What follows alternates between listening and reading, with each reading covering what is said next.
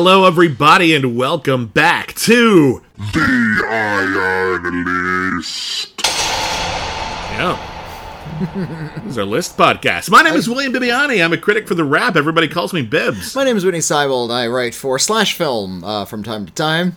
Actually, I write for them quite a lot. Pretty much every day. Every day. About 5 articles a day. Pretty prolific over there. Yeah,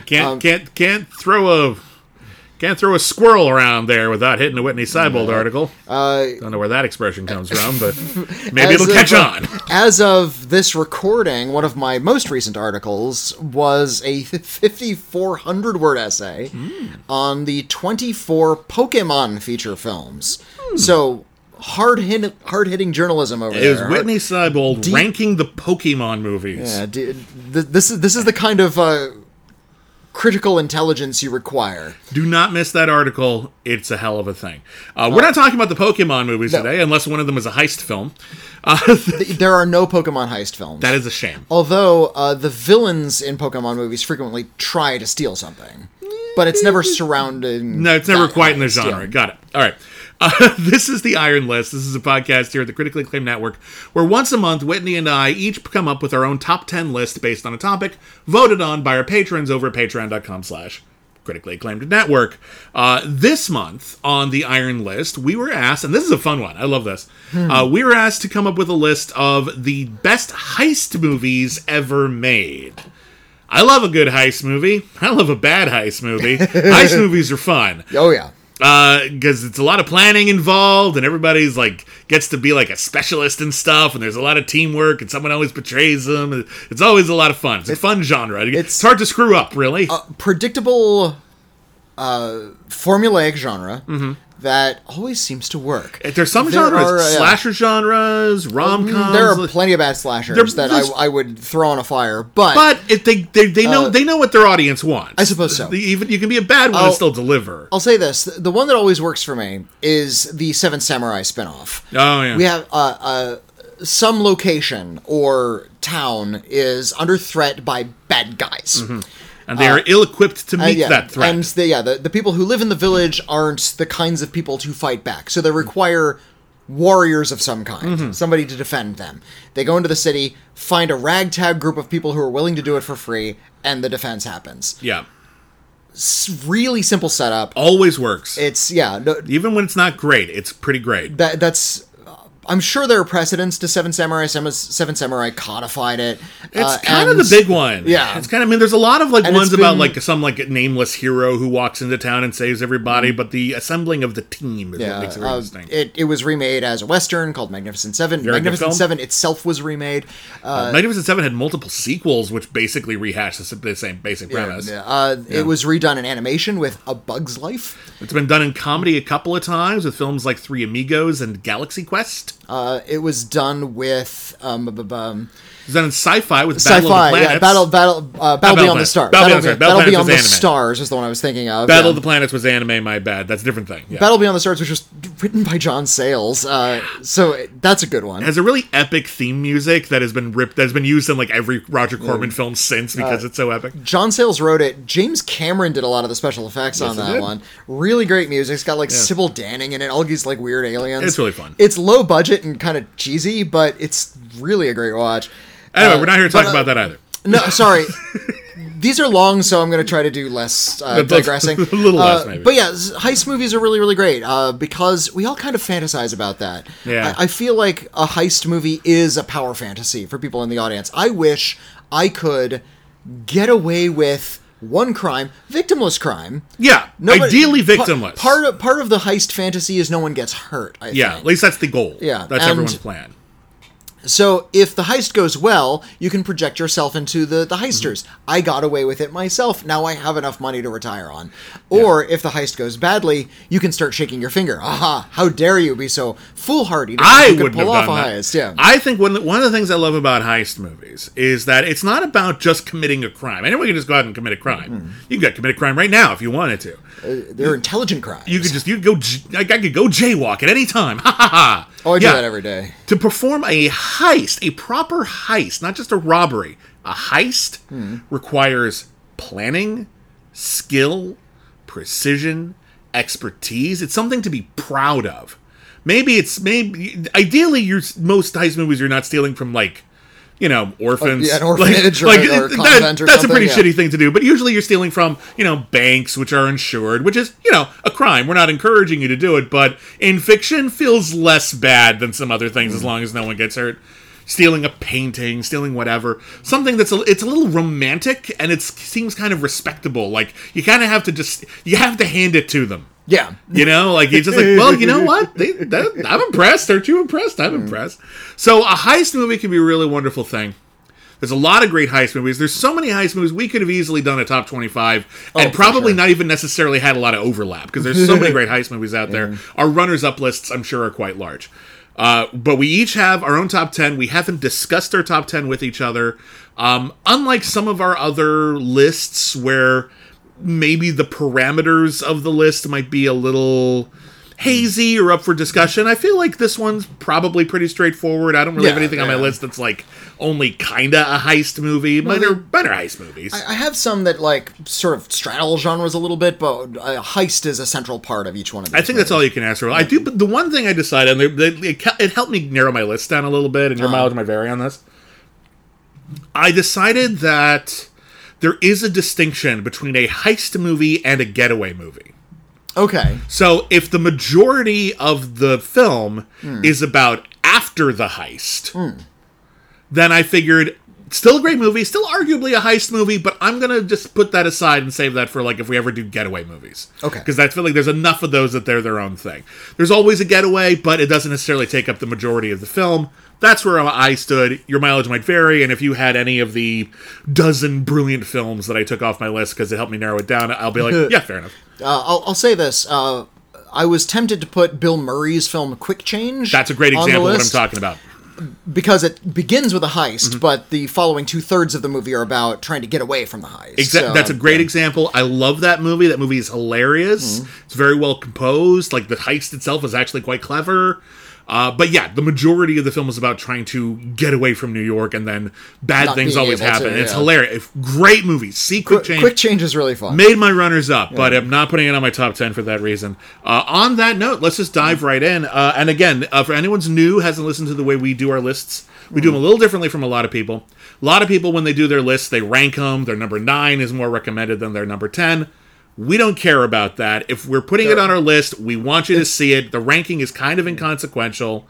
The only difference is, the only thing that we decide is, our number 1 is, if we had to pick the very best one, that's what we put as number 1. Yeah. But 2 through 10, it's a tie for second. So, without further ado, and without putting too much emphasis on the fact that it's number 10, Whitney, what is your number 10? Yeah, so this isn't like the 10th best. In fact, I think these are all great movies on my list. I think there's not a stinker among them. So I'm going to start with just sort of a template, one that I really, really like, one that was kind of not super, like, it was well reviewed when it came out, and I think it slowly grew an audience over time. Yeah. And mostly for its just wonderful dialogue and how bitter all the characters are. I'm interested. It was written by David Mamet, so of course it is. Oh, I'm glad you picked this because I couldn't find room for it. Okay, I'm just gonna pick Heist, a movie called simply Heist. Heist is great. Heist is like the number 11 on my list. Like, I nudged it up to make room for something a little weird. I was a little afraid you put it at number 1 because I know you're very fond of Heist. It would have been a very good number 1, but I was like, there's like a quirky film I couldn't find a place for, and I'm like, I'll leave Heist off. Maybe Whitney will choose it. And I'm glad you did, because it's so good, this movie. It's so good. And wonderful cast. It has Gene Hackman in it. It has Danny DeVito in it. It has Sam Rockwell. Sam Rockwell is in it. Yeah. Delroy Lindo is in it. Yeah. Rebecca Pidgeon, who's underrated, but she's great. Rebecca Pidgeon's in a lot of David Mamet movies. She is, but she's still good. I always like her work. And Ricky Jay is in it. Oh, because it's David Mamet. Yeah, David Mamet. Also because it's David Mamet. Yeah. Ricky Jay didn't just act in David Mamet movies. He gave David Mamet a lot of hints as to what criminals and con artists do, because he knows people who are he knew people who were professional con artists. If you're unfamiliar with Ricky Jay was a stage magician and professional con artist. And he was never a con artist himself. He was never, but he studied it. But he ran in those circles. He ran in those circles. Ricky Jay was an expert in deception. And he would put on these incredible shows where he'd do these amazing sleight of hand. He would like take playing cards and chuck them across the room and have them like stick in the rinds of watermelons. It's like really awesome. And he was an expert in things like con artistry. He was an expert in unusual stage acts of past and present. He wrote several books on the subject. He had a radio show on NPR for a little bit called Jay's Journal. Oh, yeah. And he would talk about... we're going off on a tangent. No. This is relevant to the film, though. Because Ricky Jay's expertise... in this kind of material informed a lot of David Mamet's films, and David Mamet made a lot of films that are about con artists, specifically, or various acts of criminal deception.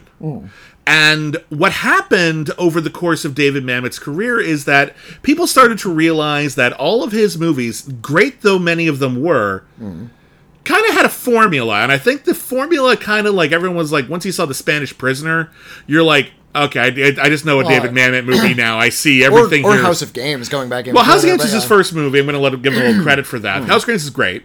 Homicide is great. He did a lot of movies that basically ended with, and there's a twist. Yeah. And after a while, you predict the twist. And one of the most amazing, wonderful things about the movie Heist is, I think that by that point, David Mamet was aware that you're waiting for the David Mamet twist. And so, in the movie Heist, every time you're watching the movie and you see someone say something that's a little askew, and you think to yourself, aha, that's a clue. That's a clue. That's going to pay off at the end of the movie. This is going to be the double cross. No. Oh, no, wait. That's going to be the double cross. Yeah, you're always waiting for somebody to double cross. You're hyper aware of every single thing that's happening. But the great thing about Heist is there isn't a twist. There's 20.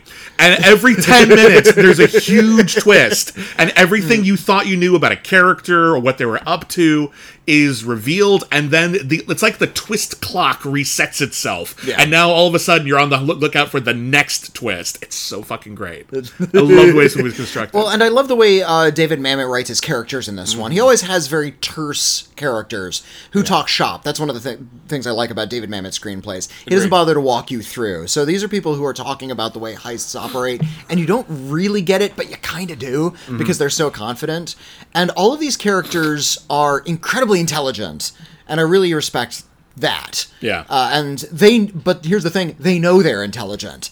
And it has so many great quotable one-liners. One of which is just a good piece of life advice. I use this a lot. Yeah, Gene Hackman, he's asked, how does it you orchestrate all these wonderful heists that you do, because you do this professionally? How do you come up with these ingenious plots over and over again? And he says, I try to picture a man smarter than myself, and then ask, what would he do?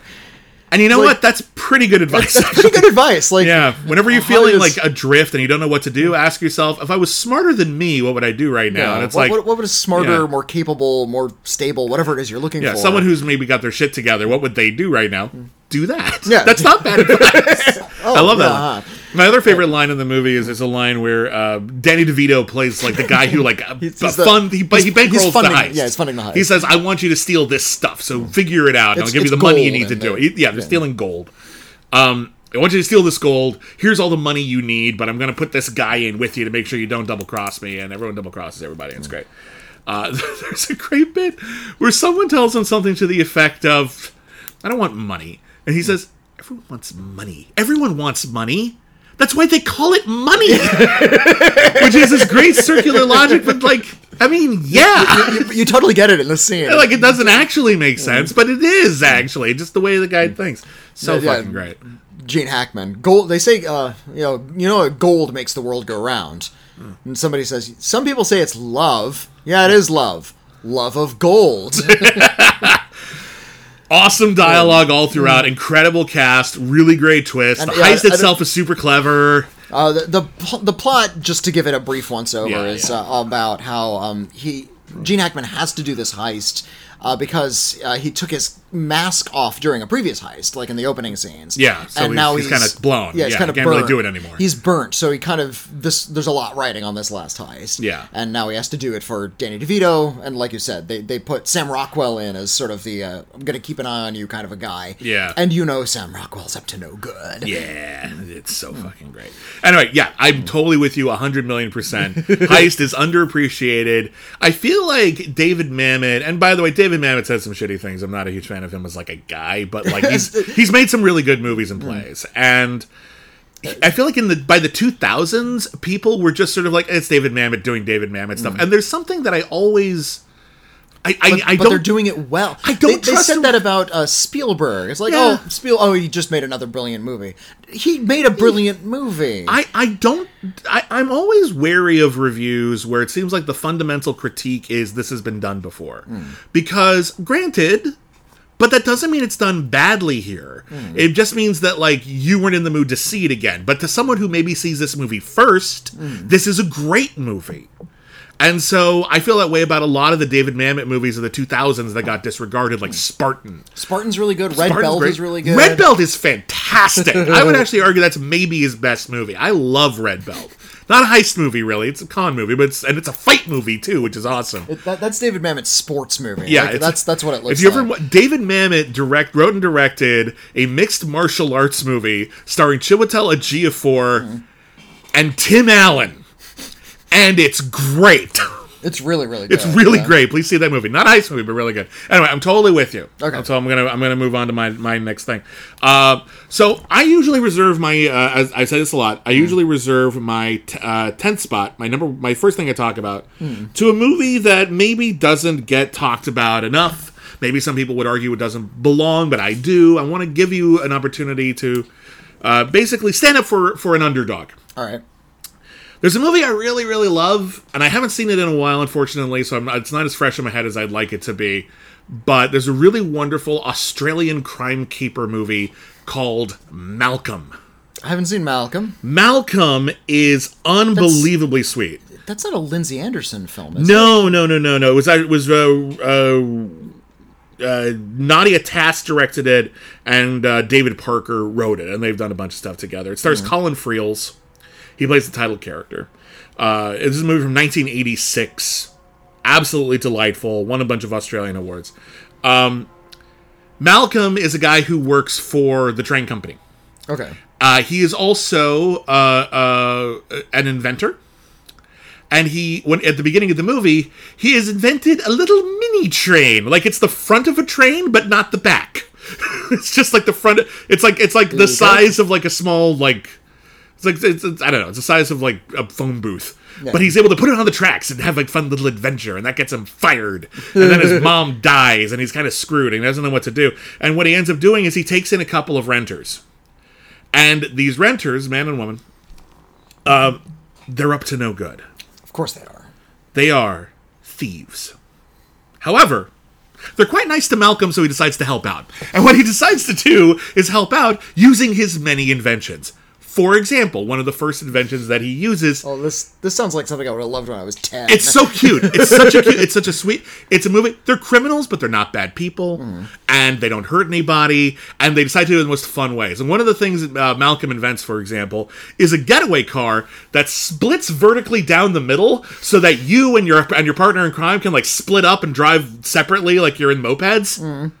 And then you sort of converge back together again, and this is a little tiny. That's the kind of thing Batman does now. Yeah, that's like a big deal in the Dark Knight. Where, oh my God, his car split up, and now he's in a motorcycle. Malcolm did that in 1986 and made it adorable. It's so damn cute. He comes up with all these little robots that like drive around and do all this stuff for him.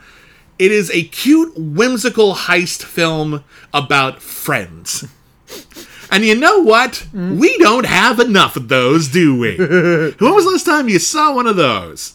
I love Malcolm. It's just a sweet, eccentric, charming little film. If you love a lot of Australian comedy started to break out into America in the 80s and the 90s in particular, where we had stuff like The Castle, or The Dish, which I think actually might officially be from New Zealand. Yeah. Both by the same filmmaker, not this filmmaker.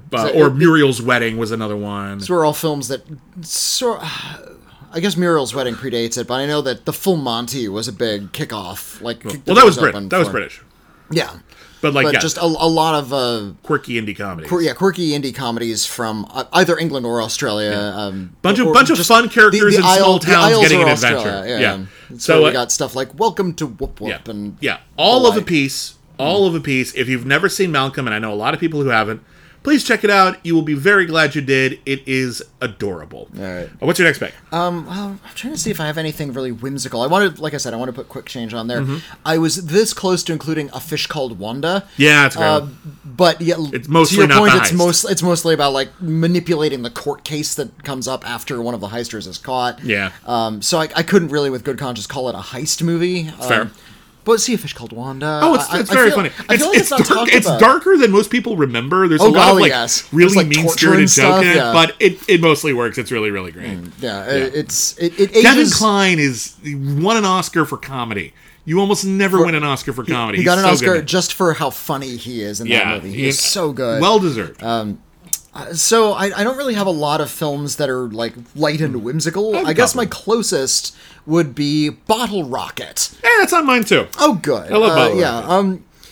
This was Wes Anderson's first feature film. Wes Anderson would go on to be known for his diorama sort of form of filmmaking. Incredibly meticulous Very- comedies. a lot of static cameras right at eye level, where everything is laid out very symmetrically and with bright orchestrated colors. It was very artificial. Hyper detailed production design. Yeah. I like that Wes Anderson. I feel Same. like he's improving with each progressive film. More or less. There's I some feel I like more he's- than others. I feel like he really cracked the code when he made Fantastic Mr. Fox, because that's an animated film. Yeah. And he was able to actually just arrange his actors. He didn't need people. Yeah. He has voice actors, but he didn't need like to block out anything. I actually almost put Fantastic Mr. Fox on my list because that's also a heist movie if you think about it. in a way, yeah. Yeah. That movie is absolutely charming. It's wonderful. But yeah, I think after that, he kind of cracked the code on what he was trying to do. I think the films he made up until Fantastic Mr. Fox, the films that were very highly acclaimed, were still a little shabby. Films like Rushmore and The Royal Tenenbaums, I Yeah. feel like they weren't At least in there. comparison. Yeah. When Royal Tenenbaums came out, it seemed so meticulous and precise, and compare that to something like the Grand Budapest Hotel, and it's like, yeah, it does feel shabby now. But his first film was the shabbiest of all. It was the shabbiest of all in a But way in a good that, way. In a good way, in a way that you look back and he's a completely different filmmaker. Yeah. Back in 1996, and this is actually it stars Luke and Owen Wilson, as all of his films do. I think Owen Wilson covered the screenplay to this one, right? Owen Wilson and Wes Anderson wrote it together. Yeah. Luke Wilson is sort of the main character who's dragged along by sort of his hotshot heist partner, that's Owen Wilson. And he's the Owen Wilson character. He's like a classic movie blowhard, like a dramatic blowhard, in that he's always thinks he's right, even though he's getting a lot wrong. He talks a big game. He comes up with all these plans and schemes, but when you actually see them go into place, you realize that they're actually really low-fi and anyone could have done it. Like, the movie opens with Luke Wilson. He had just spent some time in the mental hospital. He had checked himself in, and he was leaving, but because Owen Wilson couldn't wrap his head around that. He thinks very dramatically. He thought he has to break him out at the start of the movie. So it opens with he can leave voluntarily, it's and a great bit. but he has to leave through the window for the sake of his friend. Like Luke Wilson is the character's name. Luke Wilson is about to climb out of a window, and his doctor goes up and says, "Hey, I just wanted to say goodbye before you leave. You've been an exemplary." What are you doing? It's like, my friend doesn't understand that I'm not breaking out. Can I leave through the window? Okay, but make it quick. This looks terrible. This doesn't look good. We can't have sheets hanging outside the window. So Dignan it's thinks really that they're in a character piece between these two characters who are played by brothers, but they're not brothers in the movie. Dignan thinks that they are in basically characters in a movie, and his dream is to become a professional thief with his best friend, and that they're going to have these really dramatic, awesome adventures in which they're super experts in thievery. And what do? They rob their parents' house of some stuff, and then they rob a bookstore after hours, and then that's it. And of course, of course, the heists go incredibly wrong, and because Dignan has everything planned out, except for the actual heist part, he's not good at it. Yeah, but he knows thanks to movies, you have to hide out for a while. So a big part of this movie takes place in the motel where they're hiding out while the heat goes down. Yeah, and I would be surprised if they stole more than $1,000. Yeah, it's not a lot of money. They're not living in luxury; they're living in a shitty motel. It's enough to pay for the motel, essentially. And of course, while they're there, we're introduced to the other lead character in the movie, Inez. Yeah, and she is played by an actress named Lumi Cavazos. She's great. She was in Water for Chocolate. Yeah. And Yeah, she's a maid at the hotel, and she and the Luke Wilson character begin kind of falling in love, just because they're both in this motel all the time. Yeah. So it becomes a little bit of a love story that Dignan doesn't understand that. He doesn't understand human behavior. I feel like he is trying to leave the real world and go into a Wes Anderson movie. Mm-hmm. Because as you go into Wes Anderson movies, you'll find more and more characters who are stringently devoted to arranging the world according to their own whims. According to their own obsessions, really. Yeah. Whatever you're into, your whole world... Are you into being a Boy Scout leader? That's your vibe. Yeah, if you're into running a lighthouse, that's your thing now. Everything's about that. If you're a cartographer, you're just completely surrounded by maps. And everybody in a Wes Anderson movie has gone to great lengths to ensure that they've surrounded their arranged their own world. Yeah, so Bottle Rocket is kind of like the infancy of Wes Anderson, his whole aesthetic, because in future films, Dignan would actually be surrounded by cool heist stuff. Yeah. But here, he doesn't have any money, he has no wherewithal, he's a little sad, actually. I feel like the film understands that Dignan is actually a little sad and not living in the real world, and I think it's something that actually sets this movie apart from a lot of Wes Anderson's other movies, in which these dreamers who live in their own fantasy universes are kind of aspirational figures. Like, good for them, they're living their best life. This movie actually understands that there's something, your escapism is preventing you from living, in the case of Bottle Rocket. It's preventing you from something, a real kind of human connection. Right. And, Wes Anderson movies can be a little cold just because they're so austere, just aesthetically. And this is it's the warmest, sloppiest movie because it's about just a very gradual, natural, quiet love story. I'm actually, there are days when I'm tempted to call this Wes Anderson's best movie because it has that much humanity in it. There's also something about this movie that I don't think we talk about enough in terms of how it kind of fits in film history. I feel like Bottle Rocket is kind of like the 90s indie boom version of the French New Wave's Breathless. Okay. Where Breathless is a film about Bound of Outsiders, that kind of thing. Well, specifically Breathless, because Breathless is a case where there's a guy who is trying to live like he sees people live in movies. Yeah. And that involves having being kind of a criminal and a cad, but the actual world doesn't really allow for that, and it doesn't really celebrate that the way that World of Movies does.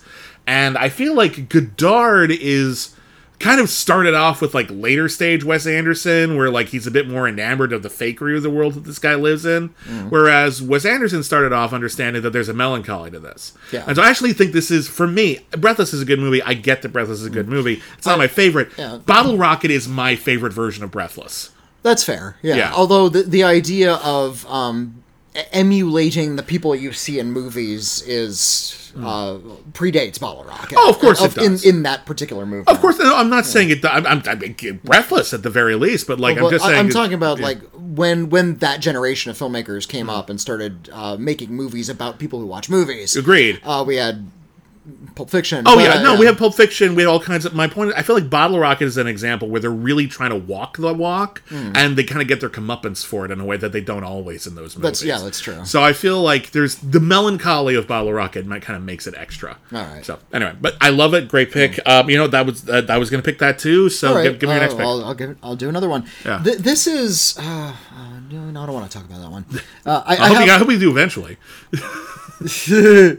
What do I want to talk about next? Here's one we talked about kind of recently. I saw for the first time recently. Oh, yeah? It's a Canadian movie. Okay. And it has a heist that is undercut by a different heist. And it's The Silent Partner. Oh, I'm glad you picked this. I love this movie. I really like this. Is a very, very clever film. We did a critically acclaimed or critically reclaimed. Yeah, we did one of this not that long ago. Silent Partner is a film. It was was it directed by Curtis Hanson? Or it was written by Curtis Hanson. It's written by Curtis Hanson. It was directed by a director named Daryl Duke. Sorry. Curtis Hanson is probably... Filmography I'm not super familiar Curtis Hanson is better known now. Curtis Hanson directed LA Confidential, The Hand That Rocks the Cradle, Wonder Boys. He had a great career. This is a film that stars Elliot Gould as a seemingly mild-mannered bank teller who begins to suspect, just because he's picking up on a lot of little details, that someone's about to rob the bank. And so what he does, because he's feeling it, he decides he's going to pre-rob the bank So that But when the guy the, comes in to steal money, he gives him just a little money, and he takes all the rest of the money for himself. And he blames the whole heist on the robber, because the robber's got a gun. Yeah, and the robber is played by Christopher Plummer. Christopher Plummer is deliciously evil in this movie. And when Christopher Plummer sees the news and he realizes he only walked away with a fraction of the amount of money they're claiming is missing, he realizes what Elliot Gould did, and now he is blackmailing Elliot Gould, threatening his life, saying, you got to get me the rest of that fucking money, because we're partners now. And Elliot Gould, like, he stole a bunch of money from the bank. Yeah. But he's, of course, also, because he's Elliot Gould, like I don't know how Elliot Gould pulled this off. He's a bit of a sad sack. Uh-huh. He can be a bit of a bastard. Yeah. And yet he's also, like, sexy and charming and alluring. It's so fucking weird. His allure is not in amazing. that, like, dashing James Bond kind of a way. No, he's not. He's actually got this really weird everyman quality. So, I feel like how he pulls all of those things off simultaneously is just astonishing. I feel like Elliot Gould is an interesting case because there's certain... I feel like we've lost something in our casting, maybe, more than anything else, where we used to have more movie stars, people who had actual sex appeal, who looked interesting. Not conventionally attractive, like movies, like a model attractive. Yeah. But, like, interesting. When you think about Humphrey Bogart is a screen icon. It's easy to look at Humphrey Bogart and something like Casablanca and go, how sexy. Imagine if you saw him on the street and didn't know that his name was Humphrey Bogart. He'd be an interesting looking guy. Yeah. He would not be someone we gravitate towards because society has told us that look is sexy. And I feel like Elliot Gould is another example of that, where because he was given an opportunity to thrive on camera, his aesthetic, which ordinarily would be not unattractive, but certainly not movie or model attractive, became super attractive because Elliot Gould, whatever it is, Elliot Gould had it. He had, like, multiple versions of it. He was playing at any given minute. The sort of cat and mouse game that the rest of the film follows it's just so delicious. The way they try... the way Christopher Plummer tries to intimidate him, and Christopher Plummer is so intimidating. Oh, he's terrifying in this movie. He calls from the phone booth, like, look out your window. Hi. Like, he waves to him from the phone booth. There's a really wonderful shot in this movie of Christopher Plummer just looking in through the mail slots. Oh my god, scares the shit out of you. He, like, flips it up, and you see, and he's got those piercing blue eyes. His eyes are too close, and it's, like, so fucked up. Yeah. And it looks like a still photograph. Christopher Plummer just is, like, he doesn't blink, his eyes don't waver it's at like all. you're watching How the Grinch Stole Christmas, you know, there's that one shot of his eyes and they're too close to the frame, it kind of freaks you out when you're a little kid. It's like that, but it's Christopher Plummer and he can just do that. And he says something really threatening. It's like, you're gonna have to go to sleep at some point. Yeah. And to balance that, Elliot Gould, you can see he's kind of panicking a little bit, but he is actually keeping his cool throughout all of this. Yeah, he's very smart. And he's solving problems. And understands that Christopher Plummer is trying to intimidate him, is only somewhat succeeding, and is trying to keep his cool and outsmart him and keep things sort of controlled. And things go badly for him as well. Like, he's got a little bit of a plan, but there's, like, monkey wrenches in his plan. He makes one really stupid mistake that always kind of bugs me. I'll let you watch the film for yourself. It involves a refrigerator. That's all I'll say. He makes one mistake. I'm like, that was stupid. You didn't have to do that. That was you being cute. But it's like it's like a Hitchcock movie. Yeah. Where neither of the characters is a hero, but of course you're on Elliot Gould's side. Yeah. Because Christopher Plummer, in fact, he's incredibly evil. To underline how evil he is, there's a scene in a spa where he just abuses people, just outwardly. Like, he hits people and yells at them and uses, cusses. It's really kind of a thrilling flick, and I'm glad I saw it recently, and I think it is one of the better heist movies I've seen. I think it's an excellent pick. Like I said, I think we each could have picked the top 25 very easily, and it would be nothing but bangers. It'd be absolutely amazing. For my next pick, I'm going to pick a film that is also intense. All right.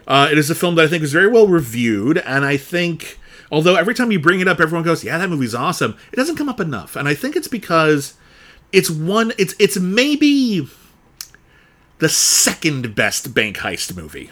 All right. A lot of people would say, you're probably thinking of it, I'm sure it'll come up later in the episode. There is one truly great heist movie along those lines, but I'm going to go with Ben Affleck's The Town. Oh, that's a good choice. The Town kicks ass. I'm Town just going to kicks say ass. it. The Town stars Ben Affleck and Jeremy Renner. Jeremy Renner got an Oscar nomination for this. They rob banks. That's what they do. They're very good at it. And they are, in the process of robbing a bank, they take a hostage, played by Rebecca Hall, and they're wearing masks, and she's deeply traumatized by all of this. But after the heist is done, Ben Affleck goes to see her, and they actually start a relationship, and she doesn't realize he's the criminal. Meanwhile, he's in deep to this... it's one of his last performances. He's so fucking amazing. He's in deep to a criminal played by Pete Postlethwaite. And, he's Pete so good. Postlethwaite was pretty sickly at this time. Yeah, you can see he's really gaunt. Yeah, he was living with cancer for quite a long time, Yeah. and so he's gaunt in this movie, but he's still a great actor. I mean, he's He's very great intimidating. performances in this. He one. barely gets up, but he's fucking intimidating. And it's basically Ben Affleck and Jeremy Renner coming to blows. A lot of heist movies involve like someone who's ready to leave the life and someone who's not, and like that sort of conflict. Jeremy Renner can't imagine himself not robbing banks. Yeah. That's just all he's good at. He's kind of an asshole. That's all he does. And so he keeps pushing Ben Affleck to make more and more dangerous decisions, and Ben Affleck wants to get out of it, but he's stuck, and he keeps having to get in.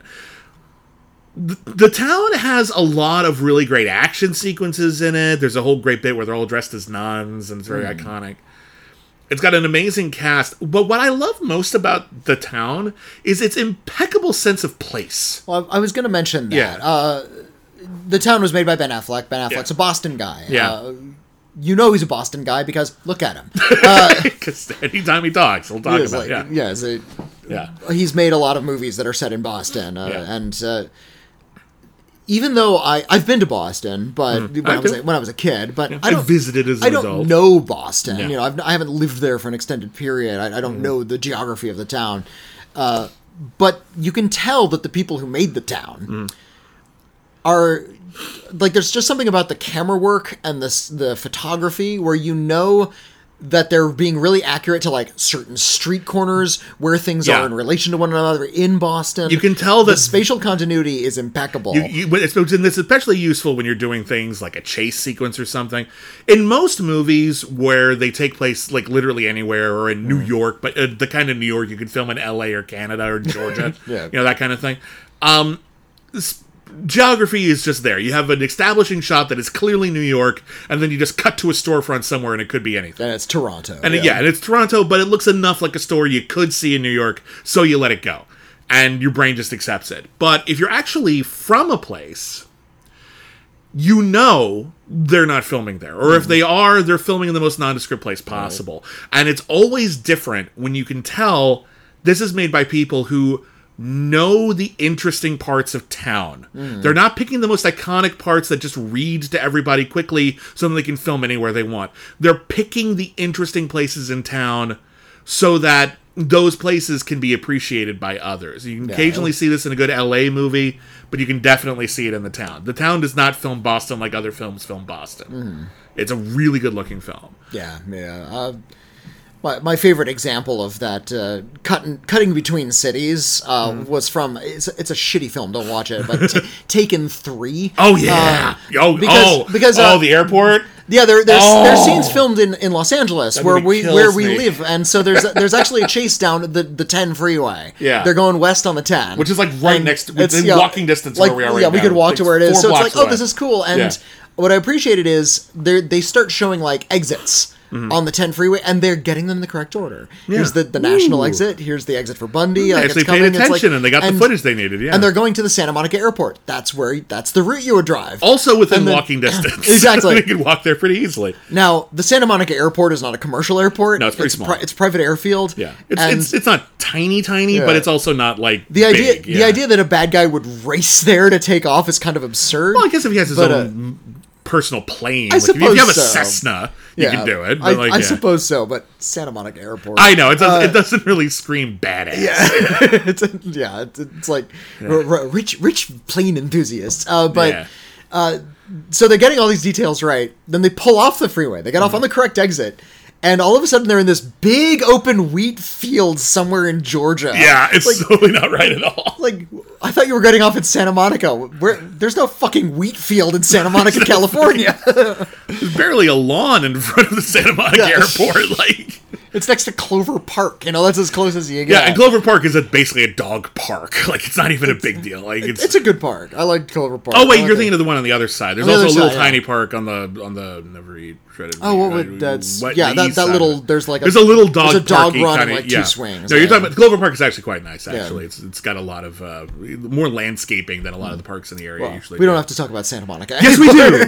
No, we don't. But that's the kind of thing that if you were filming an LA movie, that attention to detail would be great, and you get the sense that the people making the town know that much about Boston, and they're filming it awesomely.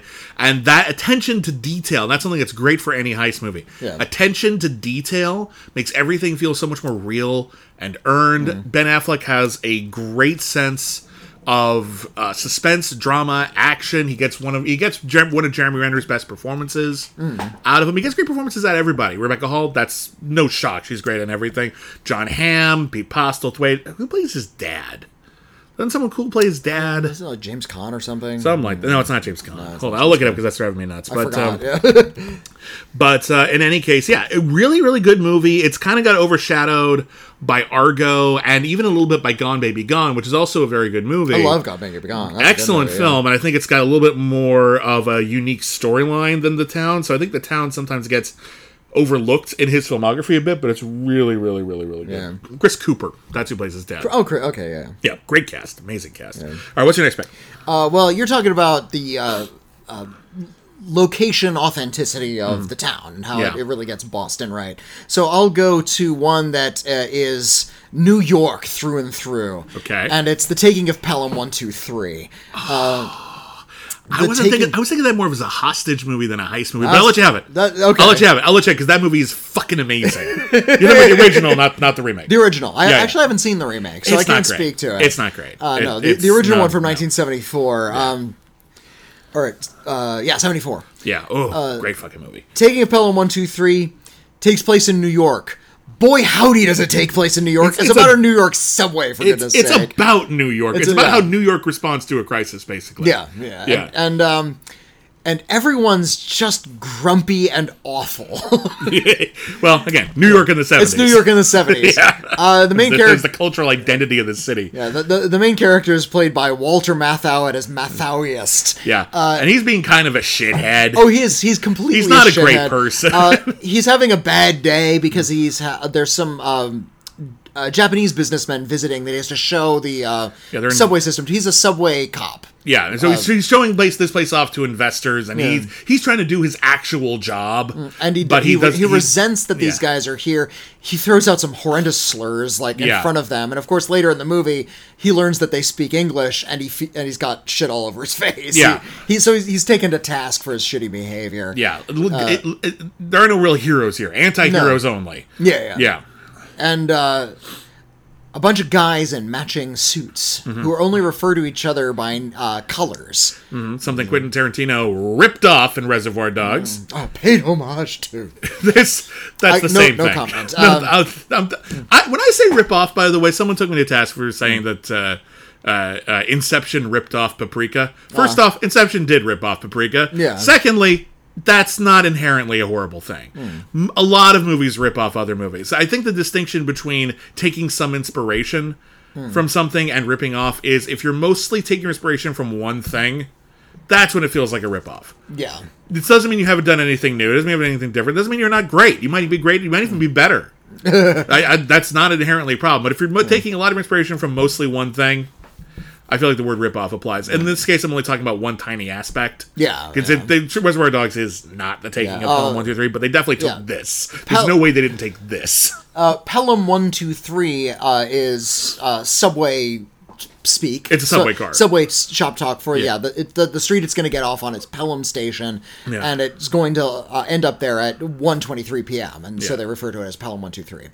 And Yeah, these guys hijacked the car. They hijack the car. They keep the people there hostage, and then there's about this like money draw. I guess it is a hostage movie more than a heist movie. But they're robbing the city though, and the idea is they lock off the one car in the middle of the subway tunnels where it's not easy to get to, and they just tell the guys on the radio, "We're going to kill everybody if you don't give us money." And then they're trying to figure out how to meet these demands because this is a situation they never had predicted before. And Walter Matthau, I love how calm he is throughout this movie. Yeah. He doesn't it's not that he loses his cool. He doesn't have any cool. Yeah. He's just impatient. Everybody's impatient in this movie. You know what this is for Walter Matthau? A shitty day at work. Yeah. And it was already a shitty day at work. So it's just like, and so he approaches it like this again. All right, fuck it. Let's do a hostage situation today. Okay, 1, 2, 3. Look, what else could go wrong? Are the toilets backed up? You need a lot of money. Look, we can't get you the money. Doing that Walter Matthau thing. Yeah. And he's not even, like, he's concerned with the lives of the hostages, but he's never panicking. He wants to pay the ransom, but it's hard to get that much cash together. Yeah. Especially in, like, the time... Robert Shaw plays the head of them. Oh, he's so great. Martin Balsam is in there as well. I love Martin Balsam. Martin Balsam, he's not always in good movies, but he's always good. Yeah. Early role for Hector Elizondo. Oh, yeah, I forgot about that. He's one of the heist guys as well. Yeah, and, great fucking movie. And everything continues apace. Eventually, I don't want to give away too much because there's so much tension in this movie. It's such an impeccably written film. Everything is well thought out. But there's a big portion of the movie is just logistics and getting from place to place and getting money from place to place. Everyone trying to outthink each other, basically, is a huge part of it. The ending of The Taking of Pelham 1, 2, 3. The best last shot. The last shot of the movie. Of almost any movie. I'm not going to tell you what happens, and I don't want to build it up so much that nothing can meet your expectation. But the ending of the movie is really clever and just right. And you're gonna watch the movie and you go, nice. That's what you're gonna do. You're not gonna like weep. You're not going to like necessarily stand up and cheer unless you really love screenwriting, but you will go, that's a good ending. Well, well done. That's a really good ending. It's got I love the ending of this movie so fucking much. I love almost everything about this movie. There's some shittiness from the characters that could really rub you the wrong way, especially considering some of the characters who are being shitty are ostensibly the heroes. But I feel like the movie doesn't think that they're heroic for doing that. They're just showing that New York is kind of like a shitty place right now and nobody's being good to each other. The idea that New York is a really shitty place was kind of a reliable standby. Like, it was good, easy shorthand in movies for a long time. Remember when Ghostbusters 2 came out? It's like, what do you want, New Yorkers to be nice to each other? That's what we love about New York. Everyone treats each other like dog crap. They say that in dialogue in Ghostbusters 2. The plot of Ghostbusters 2 is there's so much negativity in New York, it's like manifesting as like this physical ooze. That's, like psychic energy is becoming live. Yeah, it's like seeping up from beneath in like these ancient pagan temples that are underneath the city. And there's no scenes at all in Ghostbusters 2 of just New Yorkers being shitty to each other. Harris Yulin. That character is. I realize that, but he could just be one grumpy guy. Gets a lot of mileage out of him. There needs to be a lot of scenes of people just like getting into brawls. Like, time should be out of joint. There should be more incidental stuff happening in the background, almost like in the Mouth of Madness or something, where it's just like news reports of people murdering each other. News reports like every single time they're in a crowd. You'll just see people fighting in the background, and when you see it the second time, you realize it was already there.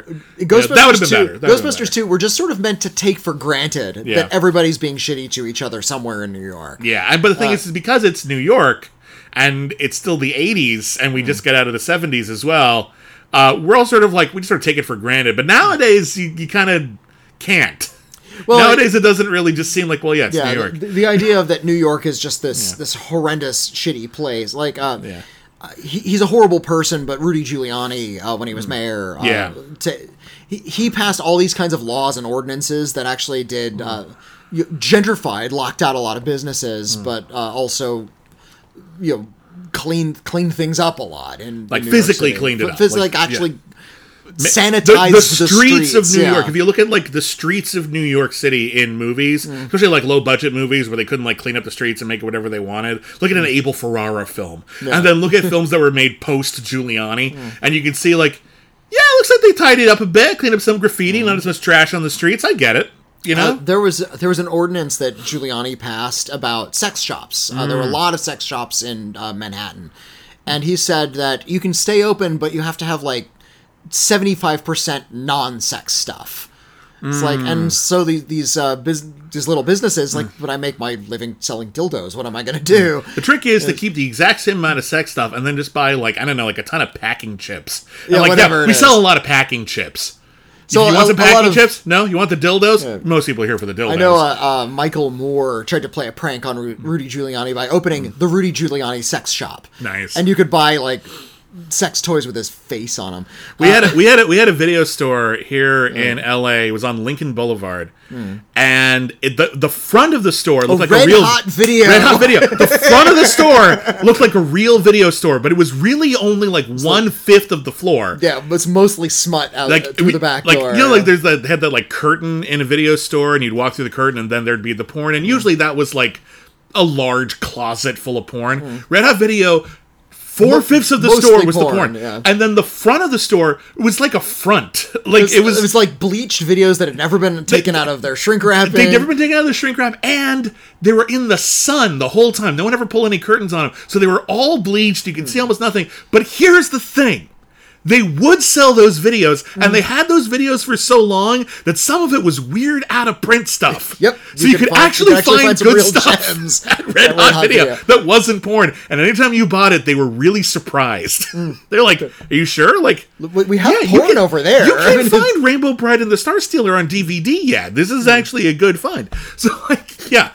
And it wouldn't be greatest prices, but you could No, get it. Yeah. you could get. They honestly sometimes they were confused. Like, I don't even know how to sell this to you. Does this even scan? And or is this, Like what Anyway, category? This we're is off. not We're off in the weeds. Taking of Pelham 1-2-3 is a great movie. I would argue it's more of a heist movie, hostage movie. So I didn't really think of it, but I guess it's on the verge. It's on the verge, so I'm not going to fight. Still wanted to choose it. Just It's a because great I want to fucking movie. recommend it. I love Taking a Pelham 1-2-3. It's a great goddamn movie. I love that movie to pieces. I'm going to go back to the realm of whimsy a little bit because I had a couple more of these, and you said you didn't. One of my favorite heist comedies. I feel like there aren't enough sexy heist movies. We used to have more of them. And I feel like there are a few. I got at least two on my list that I argue are sexy heist movies, but only one of them is a proper comedy. The notion of like the gentleman cat burglar Yeah. isn't really a character we see in movies a lot anymore. No, like Cary Grant played one in To Catch a Thief. Great movie. Not a great heist movie per se, because the heist is kind of incidental to that movie, but he's great in it. Because that's the one where he plays a thief who's retired, and someone has been, like, he's got like a copycat thief who's like framing him for stuff. So he comes out of retirement, not really to steal stuff, but just sort of to wander around the French Riviera fucking everybody and trying to figure out who's impersonating him. Fun movie, very, very sexy. Not a great heist movie. I'm going to go with one starring Peter O'Toole and Audrey Hepburn called How to Steal a Million. Oh, I haven't seen How to Steal a Million. This is Love. hole in my education. I love How to Steal a Million. It is such a charmer. It is like a... It's like a warm blanket.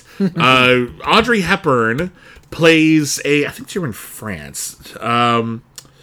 Audrey Hepburn plays a debutante. And she's in Paris. And her uncle? Is it her uncle? Hold on, I'm trying to remember. No, his daughter. I'm sorry. I had the Wikipedia page in front of me. I'm like, I just couldn't remember if it was his daughter or uncle. His daughter. Her father is a prominent art forger. He forges art, and he's incredibly good at it. He's got his work in a variety of museums. And at the beginning of the movie, he sells one of his greatest masterpieces, which is a statue of Venus. I believe it's supposedly Cellini. It's a forgery of a work by Cellini. Okay. And a museum has offered to buy it. They're very impressed, and they offer to buy it. And then they say, okay, great, here's the money. We've got it now. Awesome, we'll take that away. And as soon as we get that confirmed by the greatest art experts in the world that is not a forgery, we'll be fine. And the guy's like, oh, ooh, You weren't supposed to... shit. You're supposed to ask that. You weren't supposed to... Shit, but they've already got it. The money is exchanged hands. They've already got it. He has no control over it. And Audrey Hepburn is worried that her father is going to go to prison. Fortunately for Audrey Hepburn, one night she wakes up and finds a cat burglar in the house, played by Peter O'Toole, and he is very sexy. So they say a lot of sexy things to each other. And then eventually, she decides to hire him to break into the museum and steal the statue before it can be determined to be a forgery. Okay. And he comes up with a scheme that is so unfucking believably twee. All I will say is this: it involves a lot of boomerangs. Oh my god. And that is so fucking cute, isn't it? This movie was directed by William Wyler. He's one of the greatest directors we've ever had. Yeah. Music by John Williams before he was John Williams. Like, it's one of his first big scoring gigs. Okay. So very, very nice. What year was music. this? 56, you said? 66. 66, all right. 66. But, yeah, absolutely.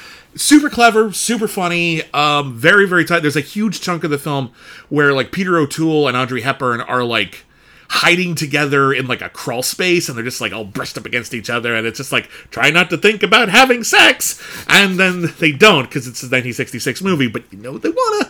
And Eli Wallach is in it as well as a guy. He wants to marry Audrey Hepburn, but he also wants to steal, like, Art Moore. Yeah. So, like, he's torn. The heist is fun. It's very, very funny. It's super sexy. There's a couple of good twists in it, which I'm not going to ruin for you. Just like the story sort of like goes direction you don't expect. Peter O'Toole, he's known for playing so many like kind of intense roles, like Lawrence of Arabia, Lion in Winter, or whatever. That it's just nice to see him like cut loose and just be fun and sexy. And it's so great. I use the word sexy a lot because it's a sexy film. Damn it. Anyway, it's a delight, and I hope more people see it because I love this movie. The way you're describing it, I didn't put this on my list, but I nearly included Hudson Hawk on my list. Well. Alonzo mad at us right now. I'm sure he likes for not including Hudson. Sure I dig Hudson Hawk. I It's really, fun. really like it. It was a bomb when it came out. It was kind of notorious for a long time, but it is fun, and I just want to, that's my number 11 as Hudson Hawk. It's really crazy, strange. That got a really movie- wonderfully strange cast. The people who make that movie worth it for me are Richard E. Grant and is it Sandra Bernhard? Yes. Yeah, not Sarah. Sarah's the old timey actress. Yeah, they are awesome villains. Yeah, the villains who are looking for, they're looking for a piece of a crystal. Yeah. Invented by Leonardo da Vinci. That can that's like part of this alchemical machine that can turn lead into gold. They are the best James Bond villains who ended up in the worst James Bond movie. Like, it's just they're in the wrong film. They were supposed to go to a Roger Moore James Bond movie. They wound up in the wrong film, and that's a shame. 'Cause I feel like if they were in a Bond film, they'd be all timers. Hudson Hawk is really kooky, and I really, really, really recommend it. Underappreciated generally. It is a fun flick. Do not overlook it. What is your next pick? I dispense with Hudson Hawk to get into some more heavy hitters, because there are some really classics on I the got list. some too. I just got a few fun ones as well. This is often called maybe the best heist movie ever made by many people. It's Jules Dassin's Rififi. Yeah, I almost put this as my number one. It's so damn good. Yeah, I didn't want to be obvious. Yeah. It's Because on my list as well, Rififi really is one of the best heist movies of all time. It kind of set the template. Yeah, it's one of the ones that did that. This one and Asphalt Jungle. I feel like, Asphalt which is also Jungle's great and also, almost made my list. But I feel like these are the two films that pretty much every heist film originates from. They're like the Adam and Eve of if you're films. Everyone comes from these two. If you're interested in heist movies, watch Rififi and watch the Asphalt Jungle. Yeah, you'll just see where all of it comes from. Yeah, Asphalt Jungle is the American version of it. Rififi is the French version of it. They're not remakes. They're just very similar. Yeah. They came out. It's like they came out pretty close. It's like putting Black Christmas and John Carpenter's Halloween together. Like those two together birthed slashers. Yeah, basically that's the vibe. And so Rififi and Asphalt Jungle together kind of birthed what we think of as the modern heist movie. It's about Tony. Guy named Tony, of course, a guy named Tony. He's just out of prison, and he wants to get the band together for one last job. Yeah, that's it. That's the basic premise. Film came out in 1955, so that's still pretty novel. Yeah, so the movie is about them meticulously planning the heist. Here's how the alarm works. Here's how we're going to beat the alarm. Here's how we get through this. And it's all very analog, too. We're so used to, like, thinking about, like, they got to hack the system. It's like, no, this is actual physical alarm with a bell on it. We have to figure out a way to, like, break into this thing fast enough that no one hears it. The alarm's going to go off. Can we break into this? And, they're actually, like, going through it. Like, how do we actually physically stop this? What if we... and I love their solution. What if we sprayed foam into the bell while it's ringing? That would dampen the alarm. novel idea. It They works. have this little Very foam clever. spray. And it's cinematic. It's fun to see. Yeah. And then, of course, most famously, this is the thing you're going to hear about in film school, is the actual heist sequence, which is a huge portion of the movie. It's like 30 minutes long. Very extended. Where they actually just pull off the heist. Or it's about sneaking into an apartment, drilling through the floor. How are they going to catch the debris as they drill? That kind of stuff. And they have to do it entirely without talking. And yeah, it's because a lot of these alarms are sound activated. They have to do it as quietly as possible. So there's no dialogue. Yeah. Throughout this like 30-minute heist sequence. And you know that like if anything happens, someone stubs their toe, they drop something, anything, everything could go horribly. So you might think to yourself like, oh, it's like there's a huge silent sequence in the movie. Is it a little dull? Like, no, it's super suspenseful. It's super duper suspenseful. And it's a scene that like this scene in Rafifi and a scene from a movie I almost put on my list called Top Copy, which is a great heist film starring Peter Ustinov. Where he has to like fall in from like a skylight and like hang above the ground so he doesn't activate a floor sensor. They used that in Mission Impossible. Combine Rafifi and Top Copy, you've got that classic sequence in the first Mission Impossible. Mission Impossible is also nearly on my list, but that's more of a spy movie. I think. They're all kind of heist movies though, aren't they? Movies, They almost all involve heists, which is fun. Yeah, just the heist sequence in Mission Impossible it's just good filmmaking. It's really iconic for a reason. It works great. Where Tom Cruise is dangling from the ceiling because he can't touch the floor, and his like sweat starts to drip down his glasses, and it can't hit the floor. And it's interesting because we associate Mission Impossible now, not like where it used to be, where it was a TV show with more about deception than anything else. And nowadays we see it as such a stunt spectacular is what it turned into, and they're great at that. The original Mission Impossible, the Brian De Palma one, he wanted it to be more of like a spy movie where it's more like sneaking around and shit. It's like a big epic finale, but mostly it's actually spy shit. That epic finale is really stupid. It is. It's fun, It's about though. a helicopter chasing a train through the tunnel. I know, but I have so much fun with it. It's so dumb. I feel like we earned it by that point. But like the thing is that the center people don't remember that. What they remember is the sequence, the heist sequence, where he's hanging off a fucking thing in a room alone. And there's no music. It's all really tense. More people have ripped off this sequence from a blockbuster that is just Tom Cruise on a wire being quiet in a white room than anything else in the Mission Impossible franchise. The stunts that he almost died doing are less iconic than that just really dangling through. actually very inexpensive sequence if you think about it, because it's just so conceptually brilliant. Yeah, it's great. Anyway, Rafifi is like part of the DNA of that. Rafifi, and of course it's also about the aftermath of the heist, and how they're going to split up the money. It's very complete. Are they going to get away with it? It's set the template so well that it might suffer from everything that came after. Yeah, it's one of those. Like if you've seen a whole bunch of other heist movies, you've kind of already seen Rafifi. Yeah, but Rafifi's still great. Because Rafifi set it all up. I do appreciate about Rafifi, and this doesn't get talked about a lot in those film school discussions. It's all about the heist sequence.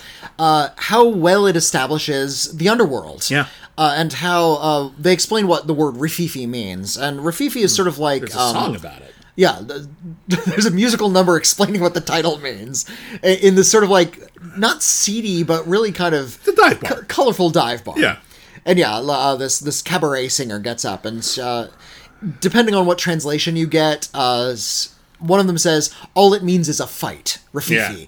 Yeah. Another translation calls it rough and tumble. Yeah, that's what Rafifi. It's like fisticuffs. Yeah, it's machismo. A punch up. Yeah, a macho punch up. So what I appreciate though about Rafifi is that it's about that, but it also kind of undercuts it a little bit. Yeah, because the characters are kind of brainy characters. They're they're smart. They're not hard-fisted tough guys. Yeah, in the Asphalt Jungle, they're mostly hard-fisted tough guys. Like one smart guy and a bunch of brutes. Yeah, imagine Rafifi, these are all like classy professional criminals. They're not like rich or nothing. They're just really smart. Because it's French, you see. So much more dignified. Well, because again, in Rafifi, it's about how every aspect of this job requires finesse. Yeah. Ergo, you're going to find people who are a bit more finesse and clear thinking. Yeah, and, thinking quickly on your feet. It's about being sharp.